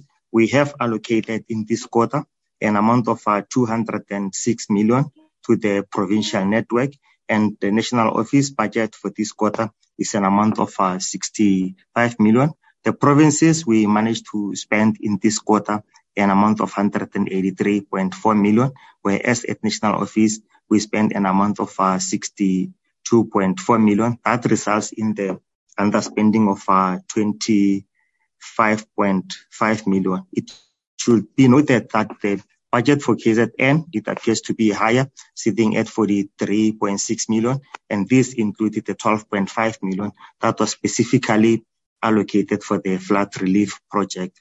Thank you, Chair. Thank you. This is the slide on governance that indicates the number of meetings that our board and our board committees had in the first quarter. This is a high-level summary of the matters that the board dealt with in Q1.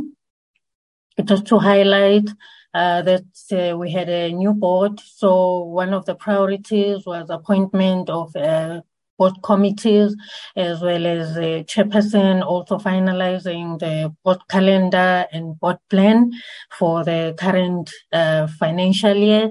This is the quarter where we also had auditors on site, so the board also had to consider our draft annual financial statements, the audit report, and signing it off. Just a few of our marketing activities. We supported all the minister and DMs, roadshows that took place in Q1. We also facilitated participation of clients from different provinces at the Rand Easter Show. We officially launched the She Trades program in April in partnership with the International Trade Center, as well as the EDSE program. The She Trades is partly supported financially by the EDSE program as well. We have a total currently of over 2,500 women-owned businesses that are registered on the She Trades portal, and we're currently conducting an export readiness assessments on 1,700 of those registered businesses, because some of them, they don't come through our branches, so there's gap in the information that they provide on the profile that we are supposed to use to determine the type of relevant interventions that are supposed to be taken through. So the export readiness assessment is meant to achieve that purpose, so that we know how many of them still need to be taken through the development process, and which of them are ready to access the international market. We also supported the DM's Youth Summit that was in Soweto, as well as the pop-up markets that were held in the current quarter.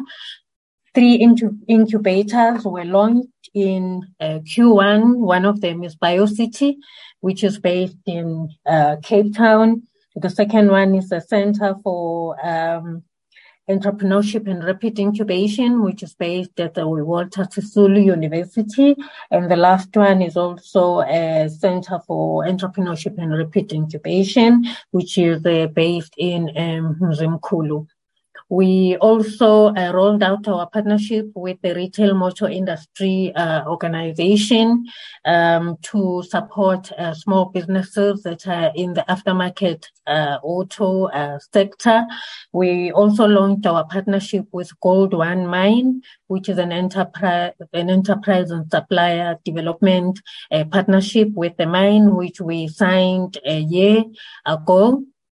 1 year later, the 8 entrepreneurs that are involved in that partnership have made a combined turnover of 35 million rand. There was also extensive contribution amounting to 8 million rand from the mine to assist the participants with things like buying equipment and material to service the contracts that they had been awarded by the mine. This is a summary of our employee wellness program activities that took place in this current quarter, with focus on mental issues, mental screening, financial well-being, absenteeism management, as well as under-stress mechanisms. This is just a summary of, so besides the clients that walk in to at our branches and want to be assisted with their business proposals, we also have what we call high impact projects, and which we implement in partnership with other stakeholders in the different provinces as DDM initiatives. The ones that are presented here are the ones that received interventions in the first quarter. One of them is this leather manufacturing cooperative, which is based in Oudtshoorn, and they were assisted with changing of directors. They were also assisted with equipment, which will enable them to grow their business. The other one is the Boutique Hotel, which is based in Salt Blasky. Because of the university in the area, there is an increased demand for accommodation. The other one is the Eco-Furniture project, which is in the Northwest, and we are collaborating with the municipality. We currently see that currently funding a feasibility study for this initiative. And then the last one is the cannabis project, which is one of the Sunrise industries. We are working with the Department of Economic Development, the Eastern Cape Development Corporation, the Eastern Cape Rural Development agencies to assist small-scale farmers to supply an offtake agreement for medicinal cannabis. There's quite a lot of work that has been done and is currently being done in the Eastern Cape in the space, and this is one of the projects that we are supporting in that province. Thank you, Chairperson.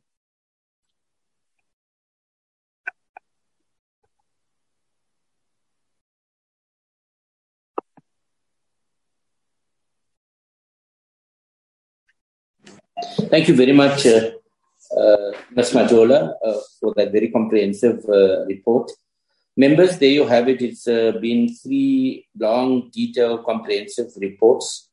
We did get some research analysis on the presentation, so I'm going to allow members just to ask questions, inputs, comments.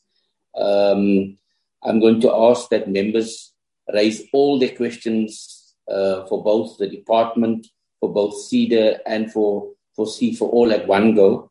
And I'm going to ask the officials, please take notes on all of the questions so that we can have one round of questions as comprehensive as possible and one round of responses as comprehensive as possible. So let me invite hands, members. We'll start with Honorable Lubengo. I've noted you first. Honorable April, I've noted you second. Let me see if there's any other.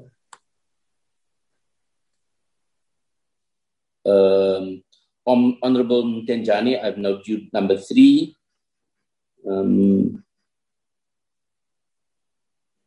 Any other?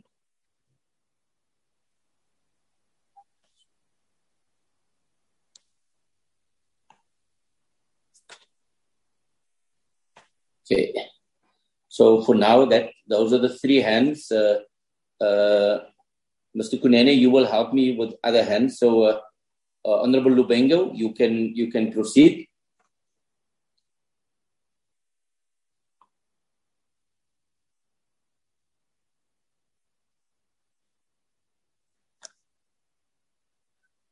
Honorable Lubengo, you have the platform. The platform is yours. Chairperson, I thank you. I don't know whether this question I'm going to raise were already raised by someone, because I was out for a minute, but let me go through it. Chairperson, let me welcome all the presentations that was presented in this meeting. My questions goes to SIFA.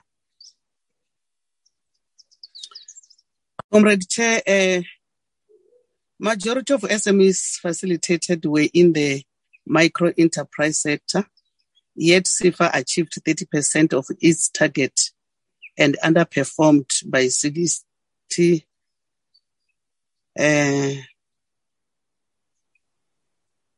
60% on disbursement in the wholesale microfinance program. Could SIFA elaborate on the reasons for the significant underperformance in disbursements in the microfinance program?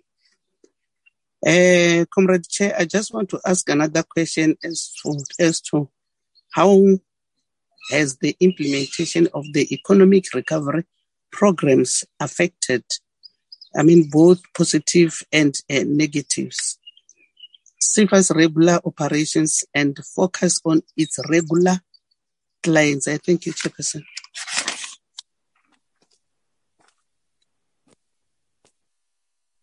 Thank you, Honorable Lubengo. Honorable April. Thank you very much, Chairperson. I would like to also say that it is difficult to do these meetings online, as one keep on going in and out with the electricity and all of that. But I want to take this opportunity to first welcome the presentations that has been given by the departments, and I'm going to shoot straight away with my questions so that I don't get kicked out again. So my first question is, could SEFA please elaborate to us, how does SEFA determine which deals are viable and which deals are not viable? Since we are in the business of empowering and assisting the African child, how do we make a determination with regards to the viability of businesses? Is it basically just a bank exercise? Is SEFA acting just as a state entity type of bank thing, or how do they determine the viability? That is my first question. The second question is the disbursements are usually less than the approvals. However, in the first quarter of the current financial year, the disbursements exceeded the target and were more than the loan approvals. How did SEFA do differently to achieve this result in the disbursements? Very important one for me, because when we're looking at the numbers, Chairperson, we are finding that I just need to get the correlation of how exactly they got about to do this. My next question is, SEFA's operations have been impacted by COVID-19 pandemic, as the whole country has been, and the whole world has been affected. The unrest and the floods in KwaZulu-Natal and the Eastern Cape. I want to know what is SEFA's strategy for balancing a quick response and resilience to disasters that are affecting SMMEs and cooperatives without neglecting to provide services to other clients that SEFA may have. We are a state entity, or the department's a state entity, but we don't expect SEFA to operate like the normal banks. And we really want to know, is there things that we've got in place in order to answer these things? Chairperson, I want to go further and ask, the department should please explain to us, in supporting 500 women-owned businesses to register on the international platforms, what steps has the department taken to ensure that it makes up for the missed target? Can the DSBD, the Department of Small Business Development, brief the committee on the business amendment bill? Number one, the content. Number two, the outcome of the public hearings. And lastly, Chairperson, can the department brief the committee on the content of the concept document to enable so that members of this committee can also assist SMMEs and cooperatives in our different constituencies? I rest, Chairperson. Thank you very much.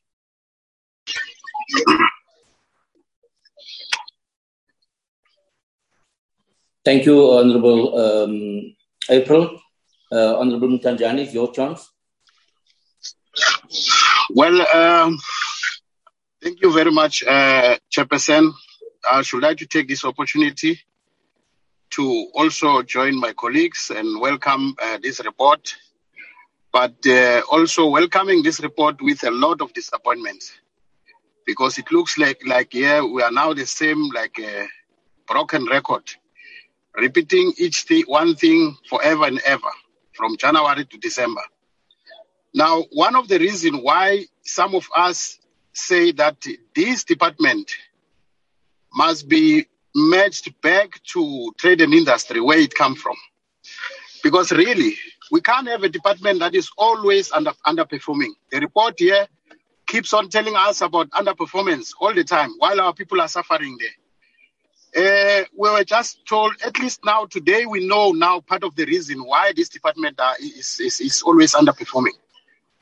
We were told now by SEFA here, by SEDA, that one of the problems that they have as SEDA is because their staff keep on changing from one place to another, from one province to the next. Because that then tells you, Chairperson, that these staff, the only thing that they are interested in is their stomach. They don't care at all to help our people, our small businesses. Because all they care about is just for them to get salary. Maybe this department must start a certain method that if it underperforms, then the staff also must underperform in their salaries. They must not get their salaries. At least they get half so that they can then start to be serious. Because you can see here that we are having people who are just interested on themselves. That's why they keep on moving, looking for greener pastures instead of helping our people who are suffering on the ground. And also one other thing, Chairperson, this issue of underfunding our women, it's also a thorn in the flesh, because if you will see, our women are those who are at the receiving end in our country.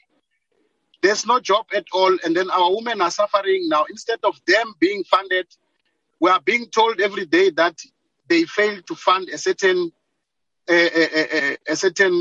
number which a certain target which they gave themselves, that we're going to fund so much women during this time, but they didn't do it. Also with our youth are not being funded by this department, nothing whatsoever. Our youth and our people living with disability, we see them, we work with them, we go around there and find them. They tell us exactly how they are suffering. It's painful, Chairperson, very, very much painful. And then also another thing, Chairperson, I think I've got a suggestion here, my Honorable Chair. Why can't this department, instead of it doing roadshows that we don't even know it as portfolio committee members, why can't they take that money or that budget of the roadshow and go to the radio stations, local radio stations especially, because those radios are being listened by our people in the rural areas instead of these roadshows. Then a radio station will cover a lot of people at the same time than a roadshow which will cover few people in town, because this roadshow also, I understand that they are doing it in towns where our people can't even reach to go and listen to what they are telling them. So why can't they take these roadshows instead, cancel them, and take that money and at least invest it to the radio station, so that at least our people could listen and understand and know that there is a department which want to help them. There is SEDA, there is SIFA, then they can learn from there. And then lastly, Chairperson, I think also this department must go back to the drawing board and check there if they can at least change the criteria which they are using to borrow our people money. Because I can tell you where I'm sitting, Chairperson, that one of the problems that we have here, a lot of people does not qualify. They don't qualify to get funds here. So what is the reason then for us to have a department like this, which our people can't get help anyway? You go to their offices, the office of SEDA, you try to apply there, they tell you many stories, and then you go home empty-handed. It's back to square one. Especially now, I'm talking especially on our the so-called informal businesses. They are the one who are at the receiving end here, if you check, because they don't get funds at all. You go there, you apply, they want a lot of things that you can't have, part of which they want to know how much you have in the bank. How will you borrow money if you have money already in the bank? So such things, Chairperson, I don't think they are helping us or this department at all, Chairperson. Thank you very much, Chairperson.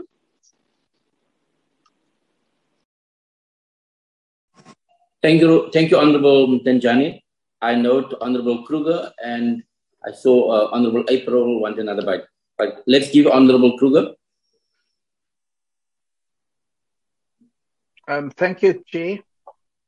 I hope I'm audible. Also, my appreciation for the presentations. Chair, my question is towards SIFA. You know, we get a lot of requests from the field and complaints that SEDA or SEFA don't come back to clients. And they don't give them reasons why their applications are declined. So, I think SEFA must give us a report on how many applications they get. How long does it take for a application to get to a stage where they can make a decision? And then of that application, how many of that applications were declined? Because that will give us an idea if SEDA or SEFA, is doing their job. Because it seems like it just takes too long for SEFA to assess application. And then at the end of the day, while the assessment is going on, they make a lot of promises, and then at the end of the day, just decline that particular application. So if they can give us that information, they can send it in writing or whatever, but I think it's a huge problem. Thank you, Chair. Thank you, Honorable Kruger. Honorable April, do you want another bite? Yes, please, Chairperson. I'm going to be very quick with this. Chairperson, we've been dangled the stick of the POPI Act for a very long time now. I would like to ask the department, can they furnish the committee with a breakdown of the 8,239 competitive SMMEs and cooperatives that they have supported? We really need to be taken into confidence by the department. The next one is, what led to the delays in the scheduling of meetings for the red tape reduction program? You remember we spoke about the red tape reduction program. I want to know why didn't it happen? What is the reason for that? Before last, how does the department's under expenditure fare when only the operational budget is taken to account, Chair? It cannot be correct. And my last one is, what is the latest on the flood relief program? We need to know what is happening in this flood relief program in KZN and what caused the delays in the appointment of the service providers in relation to TRAP. Thank you, Chairperson. That's all.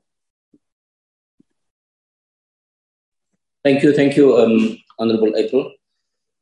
Any additional questions? There's quite a bit of questions coming through for the department at SEFA. Members, Mtanjani, you want another bite? Go for it. Honorable Mtanjani. Yes. Thanks a lot, Chairperson. No, not necessarily another bite, but also to concur with my Honorable April. We want accountability here. Now, today, they must tell us a date and time when they will come here and give us a database of all the people that they've helped already, including the issue of the floods in KZN and the Eastern Cape. We want that record here because we might be taken for a ride here. So we want a record, we want it straight and say, these are the people that we have helped, so that as a committee also, we can then maybe invite those people to come and attest themselves to say, yes, indeed, they did receive such a funding. Thank you very much, Chairperson. Now it's time to work, Chairperson. We must work here. Thank you, Honorable Mtanjani. Honorable Lubengo, you want another bite? Thank you, Chairperson. Can the department brief us on the business amendment bill? The contact outcome of the public hearings. Can the department also brief this committee on that issue, Chairperson? I thank you. Thank you very much. Members, I think there's a lot of questions there. Let's give the opportunity to the department and the entities to respond to those things. So I don't see any further hands. DG, DM, maybe we can just hand over to DG and the team to get the responses. Members, so that concludes the question side. Now we'll get feedback from the entities. DG, over to you. You can manage the responses, DG. Thanks, Chair. I'll start maybe with SEDA, if they can start with their question, then SIFA, and then we will come back so that we can cover everything. Thanks, Ms. Majola. Thank you, Chair. Thank you, DG. I'm going to start with just clarification on the staff that is moving around, Chair, just to indicate that these are not full-time employees, it's contracts employees that where the turnover is very high, because when people have to think about their contract that they are ending and they look for other opportunities that are likely to afford them longer contracts. So it's not really full-time staff. On the flood relief, Chair, to date, we have approved 140 applications, total value of 50.2 million rand, which means that the budget that was allocated for this program has been fully committed. Of that amount, 34.8 million rand KZN approvals, and 15.3 million rand it's Eastern Cape approvals. So procurement is done in the provinces. Dominant sector, it's agriculture, followed by manufacturing, followed by the services sector. Then the others follow behind those. Procurement is well underway. To date, 139 purchase orders have been issued. 68 of those have already been paid, which means equipment or whatever needed to be procured for the applicant has been done. So this is a moving target. And also just to highlight that if we approved 149 applications and have issued 139 purchase orders, it doesn't mean we've issued purchase orders for all the approvals, because 140 talk to the number of applicants, but one applicant can apply maybe for 3 items. So we are making a lot of progress, Chairperson. Thank you.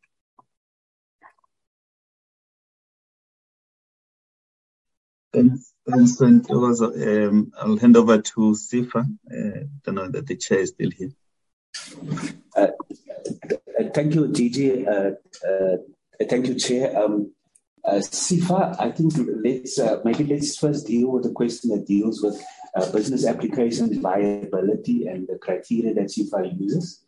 I think that SIFA obviously lends in the context of one legislation, which is basically the National Credit Act, and which basically says that, yes, we must be a responsible lender. But however, essentially, SIFA is a cash flow lender, where we looked at the cash flow of the business and the ability of an application basically to honor and repay the payment obligations. That is the core criteria that SIFA uses to assess an application, the business viability. Linked to that business viability, we've also got then a pricing model that basically uses the development impact that basically such an application will achieve with regards to issues about redress. And there we're looking at basically job creation, we're looking at the development impact in terms of the geographic spread, from where we're funding the entrepreneur, from the age demographic. Those are the criteria that we use then basically in determining the pricing criteria for an application. The question of disbursements, how could we overachieve on disbursement when the approvals were less than the amount disbursed? Honorable April might maybe recall that in the fourth quarter report, we've indicated that in the fourth quarter, SIFA approved 1 billion rand of loan facilities to SMMEs. Of that 1 billion rand, not all facilities was disbursed, and hence that disbursement was then carried over to the fourth quarter, hence the overachievement of 142% with regards to the disbursements target. That basically just explained the impact. With regards to the emergencies and our CFA's response, in particular to the KZN and Gauteng riots, CFA basically introduced the business recovery program in support of clients that was affected by those riots. With regards to, we've made available a budget of 300 million rand. Of that 300 million rand, basically, we supported 96 SMMEs in Gauteng to the value of 94 million rand. In KZN, we supported 168 SMMEs to the value of 156 million rand. And that basically makes a total that was disbursed to these SMMEs of 250 million rand. And we are still processing another 50 million rand of applications that is linked to the budget, Honorable April. With regards to the underperformance with regards to disbursements in the microfinance program. The microfinance program is very cyclical in nature, that you would find that, and this is very linked to how many of these lending programs work, especially with regards to group lending that is being followed by some of CFA's major microfinance institutions, where the lending activity of the group is very cyclical. So what you find that during the first quarter, typically there's a lull during the disbursements, and then it starts picking up during quarter 3 and quarter 4 as we end up to the year. Another thing that also needs to take into account that during April, normally the Maria Easter activities in Limpopo is also a heightened activity for many of the microfinance operators in Limpopo. And the fact that that gathering didn't take place in the last 2 years also impacted on the microfinance activity, particularly in the Limpopo province, hence also the underperformance on disbursements. With regards to outreach on local radio stations, etc., that is what we do. I think our presentation actually indicates that we've used several road outreach programs via community radio stations, basically to reach to SMMEs.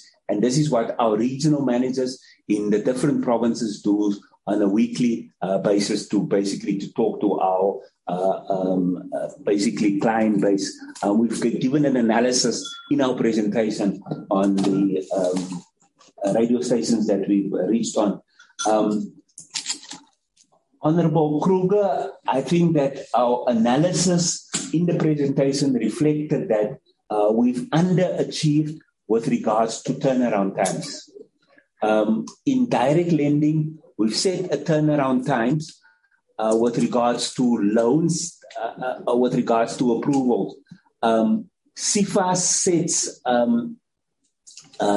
lending facilities, so we've got 2 lending channels. One, we've got a direct lending channel, and we've got a wholesale lending channel. In direct lending, we've set a target to approve a loan facility within 40 days. For this particular quarter, we've achieved a target of 53 days, which was basically says that we've underachieved that target with 13 days in terms of approval rate. Within the wholesale facility, obviously, the wholesale facility is more complex applications that require more intense detail. And there we've underachieved.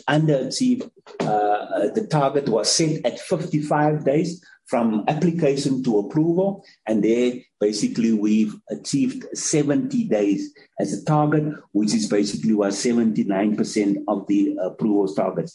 I think the important point, Honorable Kruger, that must be taken cognizance of is that many times to support the application processing requires many times supporting documentation that SIFA relies on in terms of the required legislation that SIFA is being subjected to approve an application. Many times there's a waiting period that SIFA waits for applicants to receive that documentation, basically to complete its own due diligence. However, to improve our application process, SIFA has now introduced the loan origination system. The loan origination system basically is an online portal which automate basically the SIFA application process in terms of the different steps, and actually takes the entrepreneur through different phases of the application process, as well as at the end of the application process, there's basically a document checklist that is being required. Once the entrepreneur has completed the complete application, the entrepreneur gets an application number that basically can be tracked with regards to the processing of his or her application within SIFA. But however, we are happy to make a report available to the committee with regards to the applications received, the amount of time the detail of the amount of time that it took to approve those applications, and where we've declined an application, we will also be able to provide the necessary reasons of why that application was given. On the flood relief, as I was stated earlier on, or the business recovery program that SIFA was engaged in, I've provided the detail with regards to the clients that we've supported. The one thing that I must also maybe make the committee aware is that SIFA's funding activities actually gets audited in detail by the SIFA's external auditors as part of our performance audit report that gets submitted as part of the requirements in terms of the Public Finance Management Act. I thank you, DG. Thank you very much. Thanks, Alroy. I'll then ask, maybe start with Mr. Ndumo, if you can respond to the questions relating to the branch. Thank you very much, DG, and also greetings to the Deputy Minister and greetings to the honorable members. I will address through you, Chair, two questions that were asked. The first one is the issue of the Business Amendment Bill, where it is and where when do we intend bringing it also, I think, to Parliament. I think that is the issue. We have, after we've received this Business Amendment Act from the Department of Trade and Industry, which is something that was done really in 2020, where through the proclamation of the President, the bill was then given to the Department of Small Business. We have gone on a various phase, Chairperson, to engage provinces and municipalities on the bill as it was received from the Department of Trade and Industry. When we subjected the bill to the CS process and also the state law advisor, we then received comment on the bill that this bill needs to be made a bill that has dual powers, the powers of national government, which is the minister, and also have the power for municipalities and provinces. So initially, DTI had drafted the bill as a bill that has the sole jurisdiction of the Minister of the Trade and Industry. And it meant that we need to go back to the drawing board and restructure the bill to reflect those duality of powers. And that is what we have done, members of Parliament. And therefore, We've now formulated the bill after we've received the input from SIAS and also the law state advisor. And then we are now currently engaging on the amendment Business Act, the provinces. I think this week we are in KZN. We are engaging with the provincial, the province of KZN, to the Department of Economic Development and all the stakeholders in KZN and the municipalities there, engaging them on the bill, and so that we can receive the input. We want to go to all the 9 provinces. And once we have completed the 9 provinces, then we are going to be able to therefore publish the bill for public comment via cabinet. And once that has been done, then the bill, we anticipate that around April, around March or February next year, and January, we will be in a position to bring the bill to Parliament to engage. So in respect, the bill really is going through the consultation process, and it will then, after the consultation process, going to be submitted to cabinet, and then after that it will be published for those 60 days or 90 days publication for public comment. And then after that, we will then subject it to Parliament. So it is on its way, and members of Parliament, and we're working very tirelessly to make sure that we bring it to Parliament. It sets out a new framework, a framework of licensing. It deals with the framework of licensing in the area of municipalities. It gives the municipalities the power to issue out licensing governed by the norms and standards that are set out by the Minister of the Minister of Small Business Development. And those norms and standards are the ones that are going to be the guidance. All municipalities will have to abide by the norms and standards set out in the legislation in terms of how business licensing should be addressed. It deals with issues of the acceptable, that is, charges that could be made for the licensing in terms of licensing fees to municipalities. It will, through the regulation, set out the benchmarks of what will be an acceptable fee, so that we don't create the red tape in the process.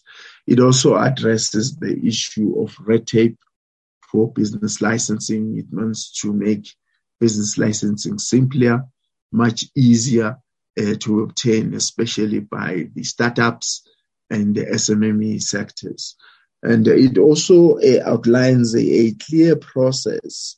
There will be a regulation that will govern certain particular areas that the minister. There is also the issue of foreigners, whether they should be given licensing in our country. It deals with the undesirable sectors where certain that will be stipulated by the minister in the regulation of which are those undesirable sectors in protecting the informal economy in particular, where foreigners should not be able to participate in and be provided licensing.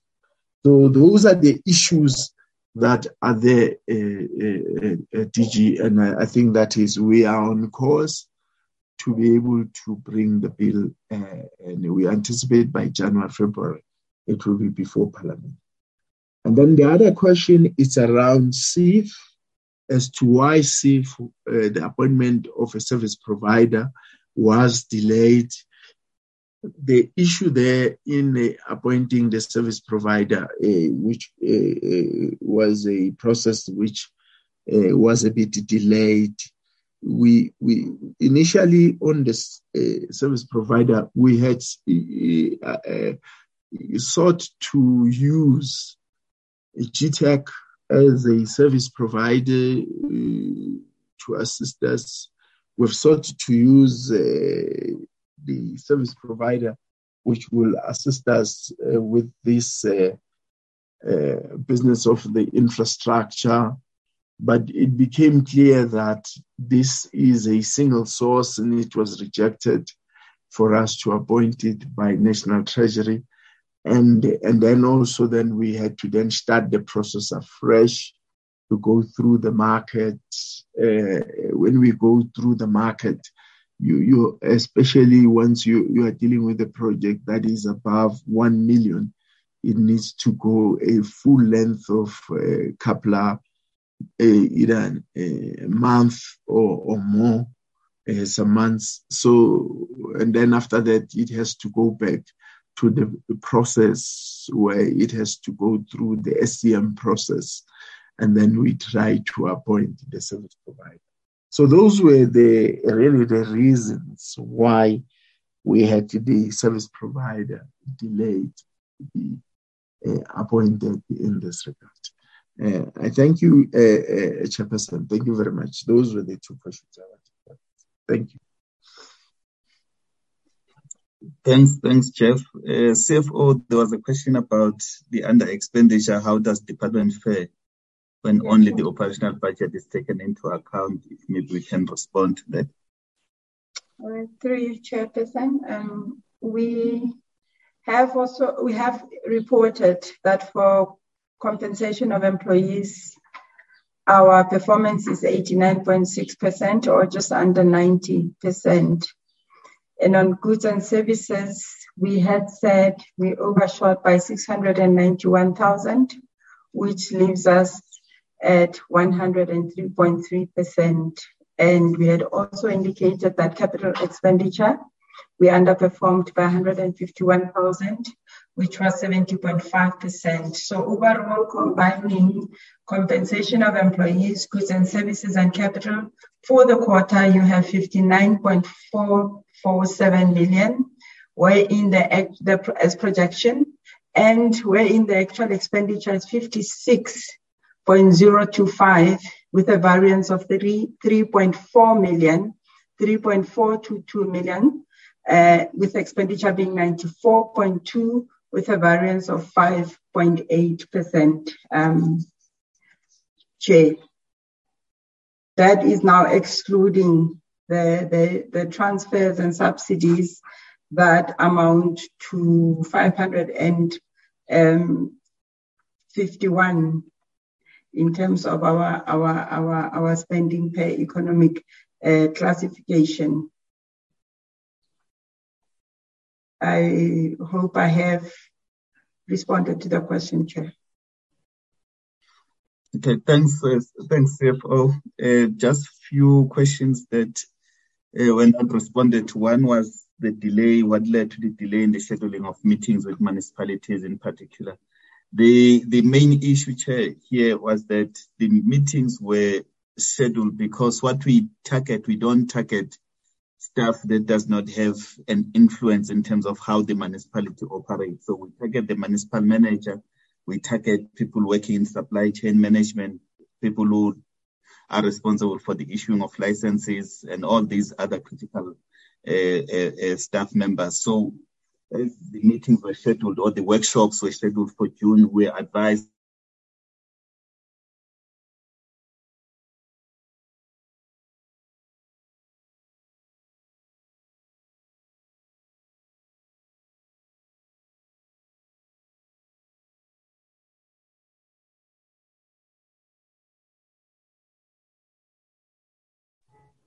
DG, I'm not sure it's me, but I can't hear you. Me too. I can't hear the DG, sir.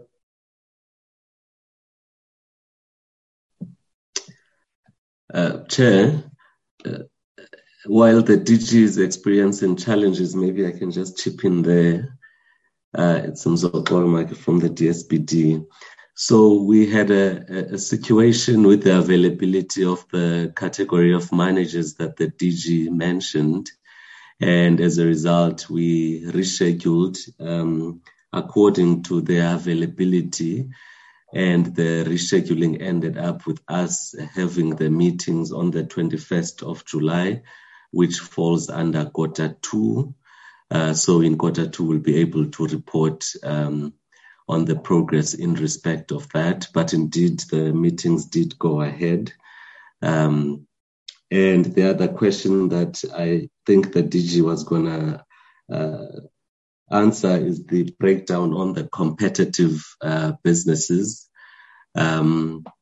So we had here an assortment of our programs responsible for the support provided. On the non-financial support side, in respect of business development support, we had about 1,185 businesses that were supported by SEDA under their BDS program, and SEDA again under TRAP. We had 3,865 businesses. Under the youth startups, SEDA supported 190 youth startups with non-financial support. Under She Trades SA, we had 327. And on the listed products, we had about 16 businesses. Then under financial support, the Spaza Shop facility had 200 businesses amounting to 2.1 million.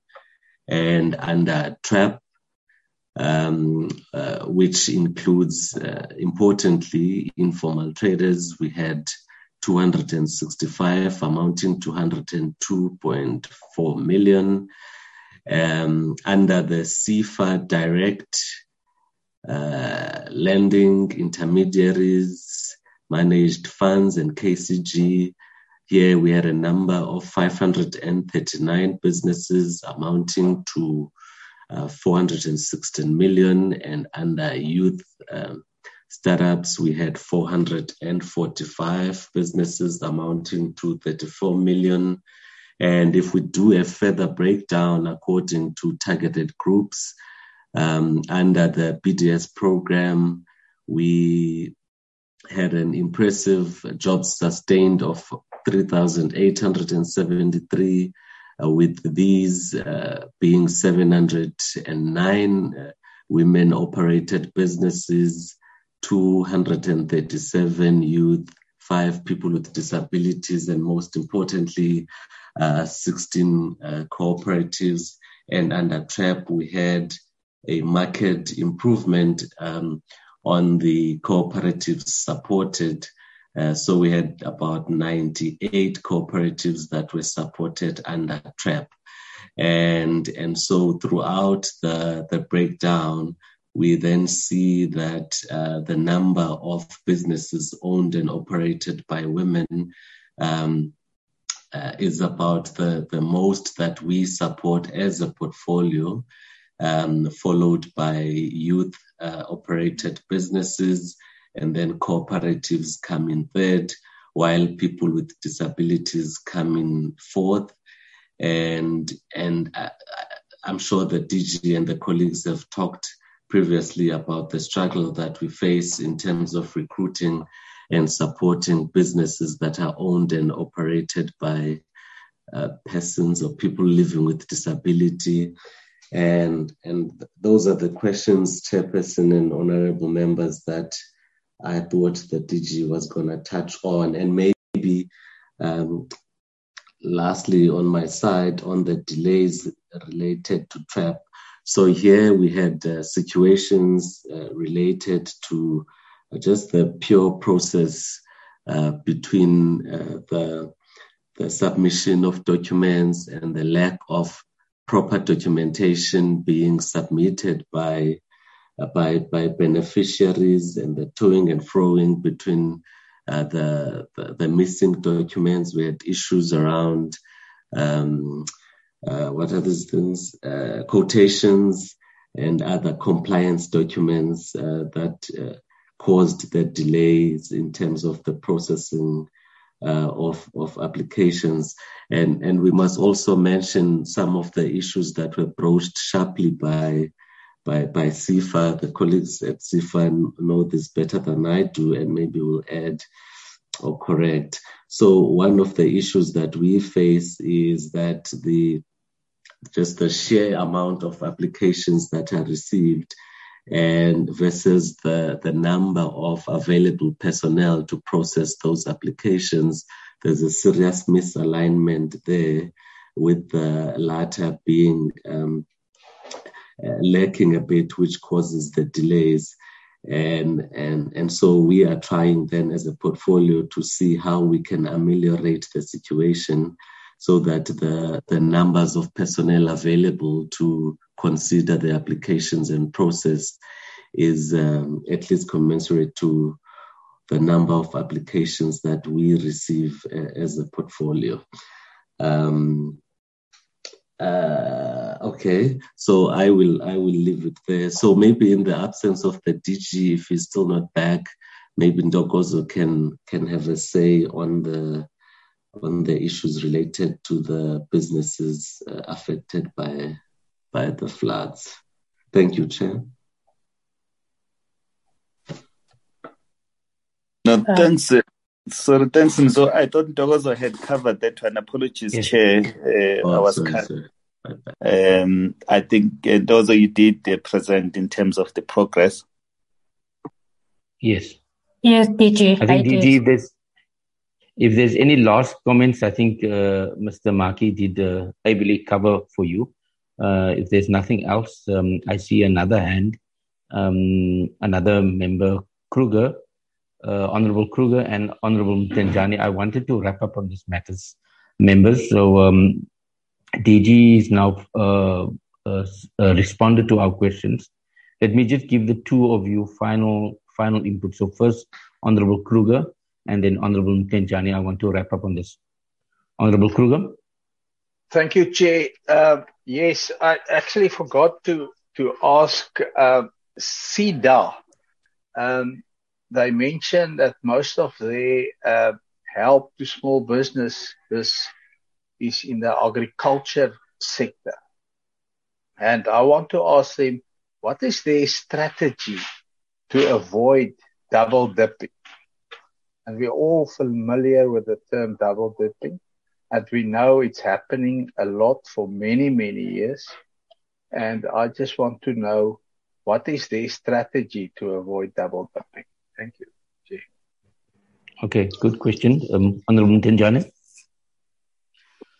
Well, thank you very much once again, Chairperson. One last one, Chairperson, which I think also is important.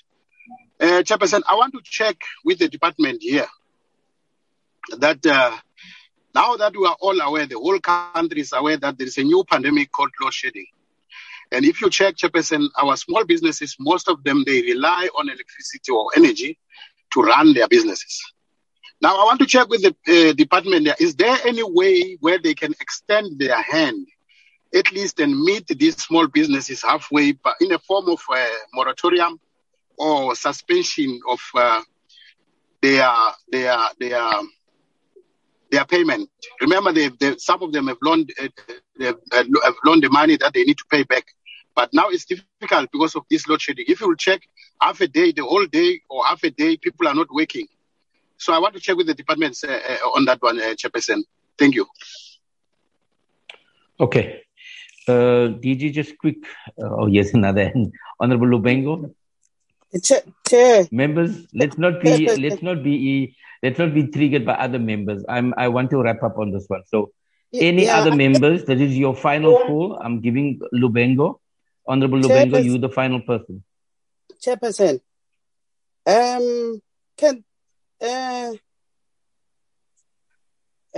sorry. I just want to ask the department as to what role do cooperatives play in the economy currently, and in the department's view, what needs to be done to encourage cooperatives to grow and be sustainable? Thank you, Chairperson.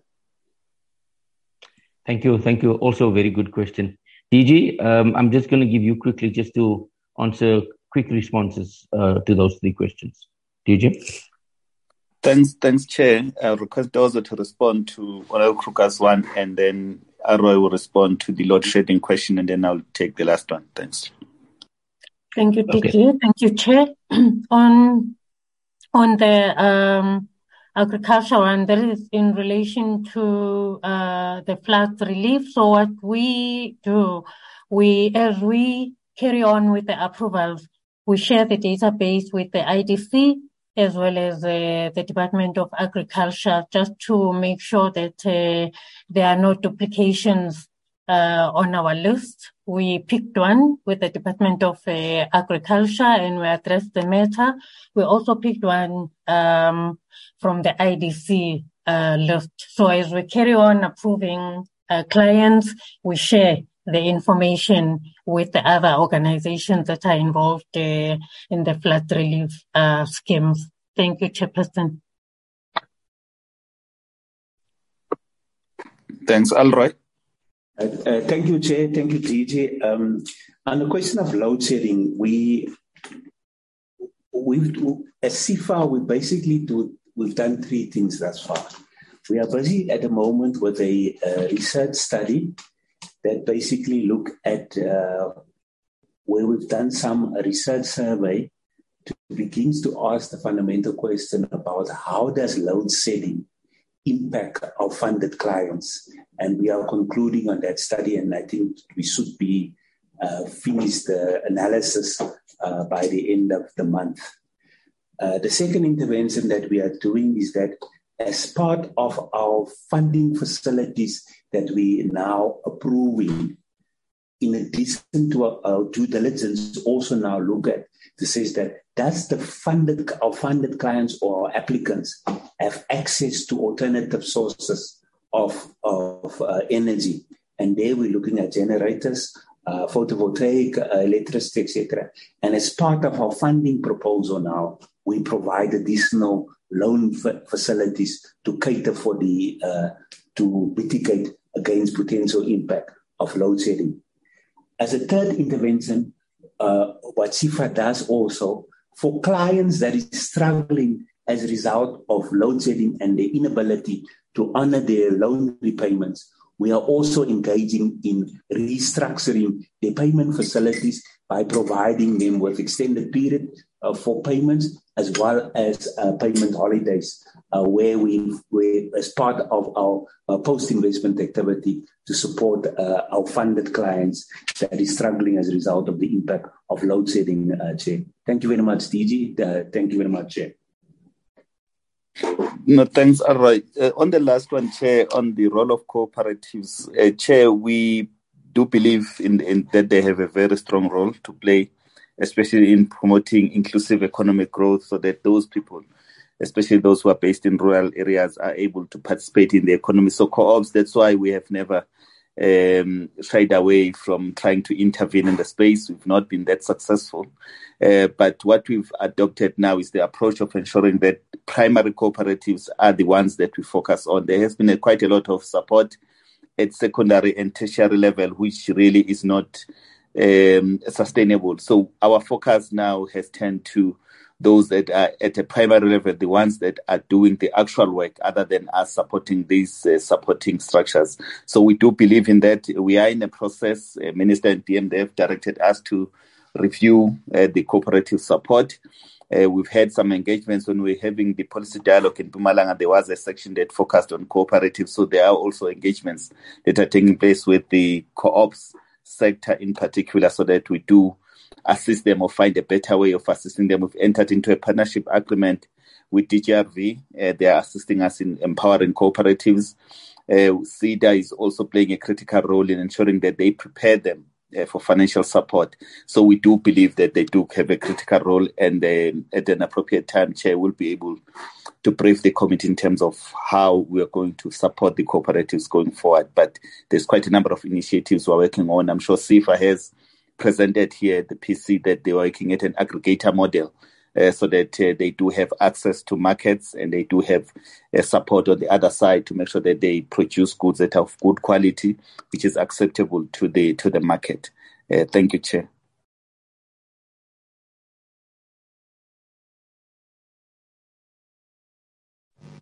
Thank you, DG, and thank you to all the respondents. Deputy Minister, I will give you concluding remarks. if you have any inputs, and then we'll wrap it up. I'll do a summary. Thank you very much, Honorable Chairperson and members. We wish to highlight our appreciation of the robustness of these sessions.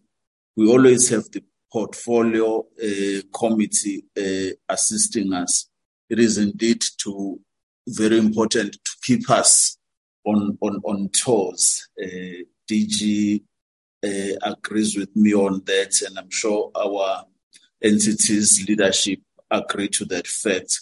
We have noted all the questions and comments and concerns made by the honorable members. We will factor them in our plans moving forward. I promise, Chair, in future, there will be great improvement in our performance. And once again, Honorable Chairperson and members of the Portfolio Committee, I thank you very much for this work we are doing and we have done today. Thank you very much, Chair. Thanks. Thank you so much, Deputy Minister Ndumo Dlamini. Yes, we are robust, but we also appreciate, and I think I want to talk on behalf of the team. We've asked some very critical questions, but we also show and want to appreciate your team, DM and DG. I think take a bow. There's room for improvement, but we are very pleased with the performance of the first quarter. So DG and both entities, SEDA and CIFA. Yes, there's some challenges, and yes, I want to highlight some of them, but overall, we are happy with the first quarter performance. There's areas of room for improvement. We note the capacity constraints. We need more hands on deck, and the demand always will be bigger than what we can supply. The need out there for small business help, I think we all appreciate, is very big. Our people need help, and so DG and DM and CEOs, you will always get a bit more pressure from us because we feel the heat, and our members on the ground from different political parties feel the heat. And we it's not that we don't show appreciation. We want to just get more improvement on the system. So with that, we want to thank you. I think the application process is still taking long. Mr. Dirks has raised the point of 53 days. We know that you must be due diligent, and we know that you need to do things fiduciary and with compliance in mind. But it's still a bit too long. And so hopefully we're going to push you to do applications quicker, give feedback quicker. We appreciate the automation that's happening. We appreciate the technology that's happening. DG, your team, I think it's Mr. Ndumo who's heading up your legislation and the act. He did give us feedback, written feedback, verbal feedback, but we will create an opportunity for our portfolio committee to get a written feedback. So if we can get that, what he said now also to all of us, we would appreciate that because we also want to initiate the process. We would want to get a sense of the bills and the acts and where we are. So maybe we'd ask for a separate workshop to that point, but we note the progress, and we also note that Mr. Ndumo is now the point person there. I think DG, we also appreciate the new approach to cooperatives. I think that's a key thing. We want to scale up the township and rural entrepreneur program. I think that's a key thing. So we also appreciate the focus around that. I think members have noted the red tape reduction. We're still concerned about we're not yet out of the woods there, but I think we note the progress, and we want maybe more detailed report on that. I think the one thing that members have picked up is around, we actually want to get a profile of the 8,200 and some odd beneficiaries. And we note the POPI Act and all of those things, but we also want to celebrate the good news story. I've seen on CIFA on the Facebook where some members, I've actually listened to about 10 stories of CIFA beneficiaries on the CIFA Facebook page. So it's important that maybe CIFA also when you get people to be beneficiaries, also ask them to just tell their story and tell their good news, because we are struggling with good news and we want to share good news and we want to make it a critical factor. We want entrepreneurs to be proud of getting help from this government, because this is a caring government. So we need to do marketing. I think there was also a nice point that came through around why can't we get more radio shows, DM, and with you and Minister and the DG go on the radio and do an outreach on the electronic media. Why don't we have an entrepreneurial TV show where you say, people must come on the show and present their ideas. In that way, we're creating an entrepreneurial culture. So I think members are onto something, and DM, we also want to appreciate the work that you guys are doing. I personally was at an event in Philippi just yesterday, where the department celebrated 105 beneficiaries, where they got business equipment. Now, obviously, the need is more. So the one cry was when we showcased that, when are you coming to Mitchell's Plain? When are you coming to Guguletu? When are you coming to Tanzania? So our people are eager and ready to receive the opportunities. I think the one thing that members are always saying here, please involve us if there's roadshows in our constituencies. I think that also came out strongly. But overall, we want to thank the team under your leadership, DM and DG, and the entities for a good performance. We will continue keeping you on your toes. And we also want to thank members for all the relevant questions and the preparation that we put into today's session. I want to ask Mr. Kunene if there's any other issues before I adjourn the meeting.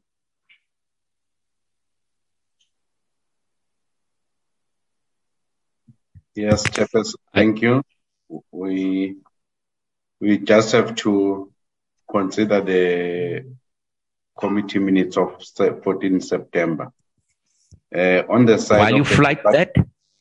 On the side of the department, we will request that Mr. Maki provide us with a written response, because it was a bit faster in giving that feedback. So we'll appreciate it if it's in a written form. Thank you very much. Okay. I think what we'll do, we'll share all the questions to the DG, and then maybe on some of the issues we'll get written responses, DG, through your office. We'll share this, but let me give Honorable April, while we go through the minutes, before we go. Honorable April, I'm giving you another chance. Go for it. Thank you, Chairperson. This one will be very brief. Thank you for those responses we've received. Chair, I just want to say that the last time in this portfolio committee, I was raising serious issues, the fact that we don't see any movement of the departments. I can attest now that there is really some good work that is coming from the department, and we shouldn't throw the baby out with the bathwater.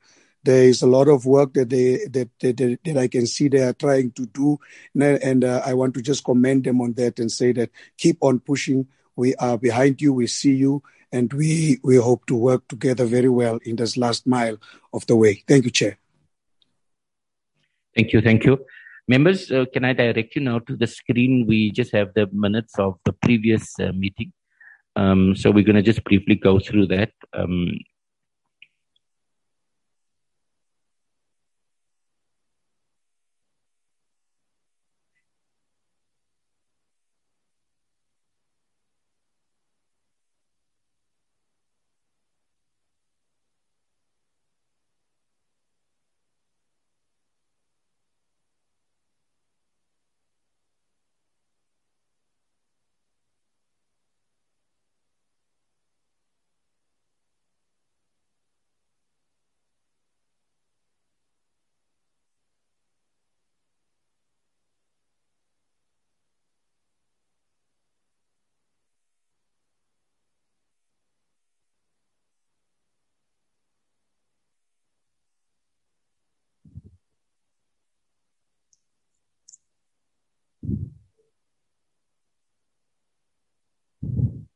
Okay, you can go up. You can go a bit faster, Mr. Kunene.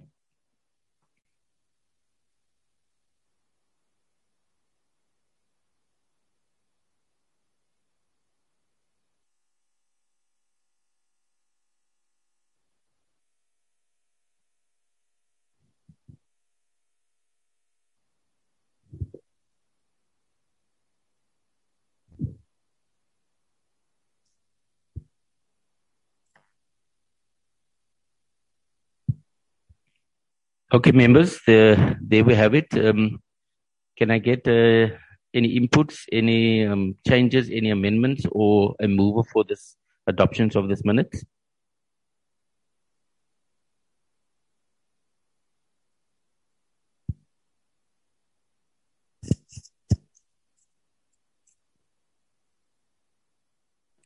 Chairperson, I move for the adoption of the minutes as it is. Thank you, Honorable April. Can I get a seconder? Seconded, Chair. I do second, Chair. Thank you, Honorable Tlomelang. Okay, members, with that, we will conclude the session and the meeting stand adjourned. Thank you very much, everybody. We'll see each other in the house. The meeting is closed. Thank you. Bye-bye.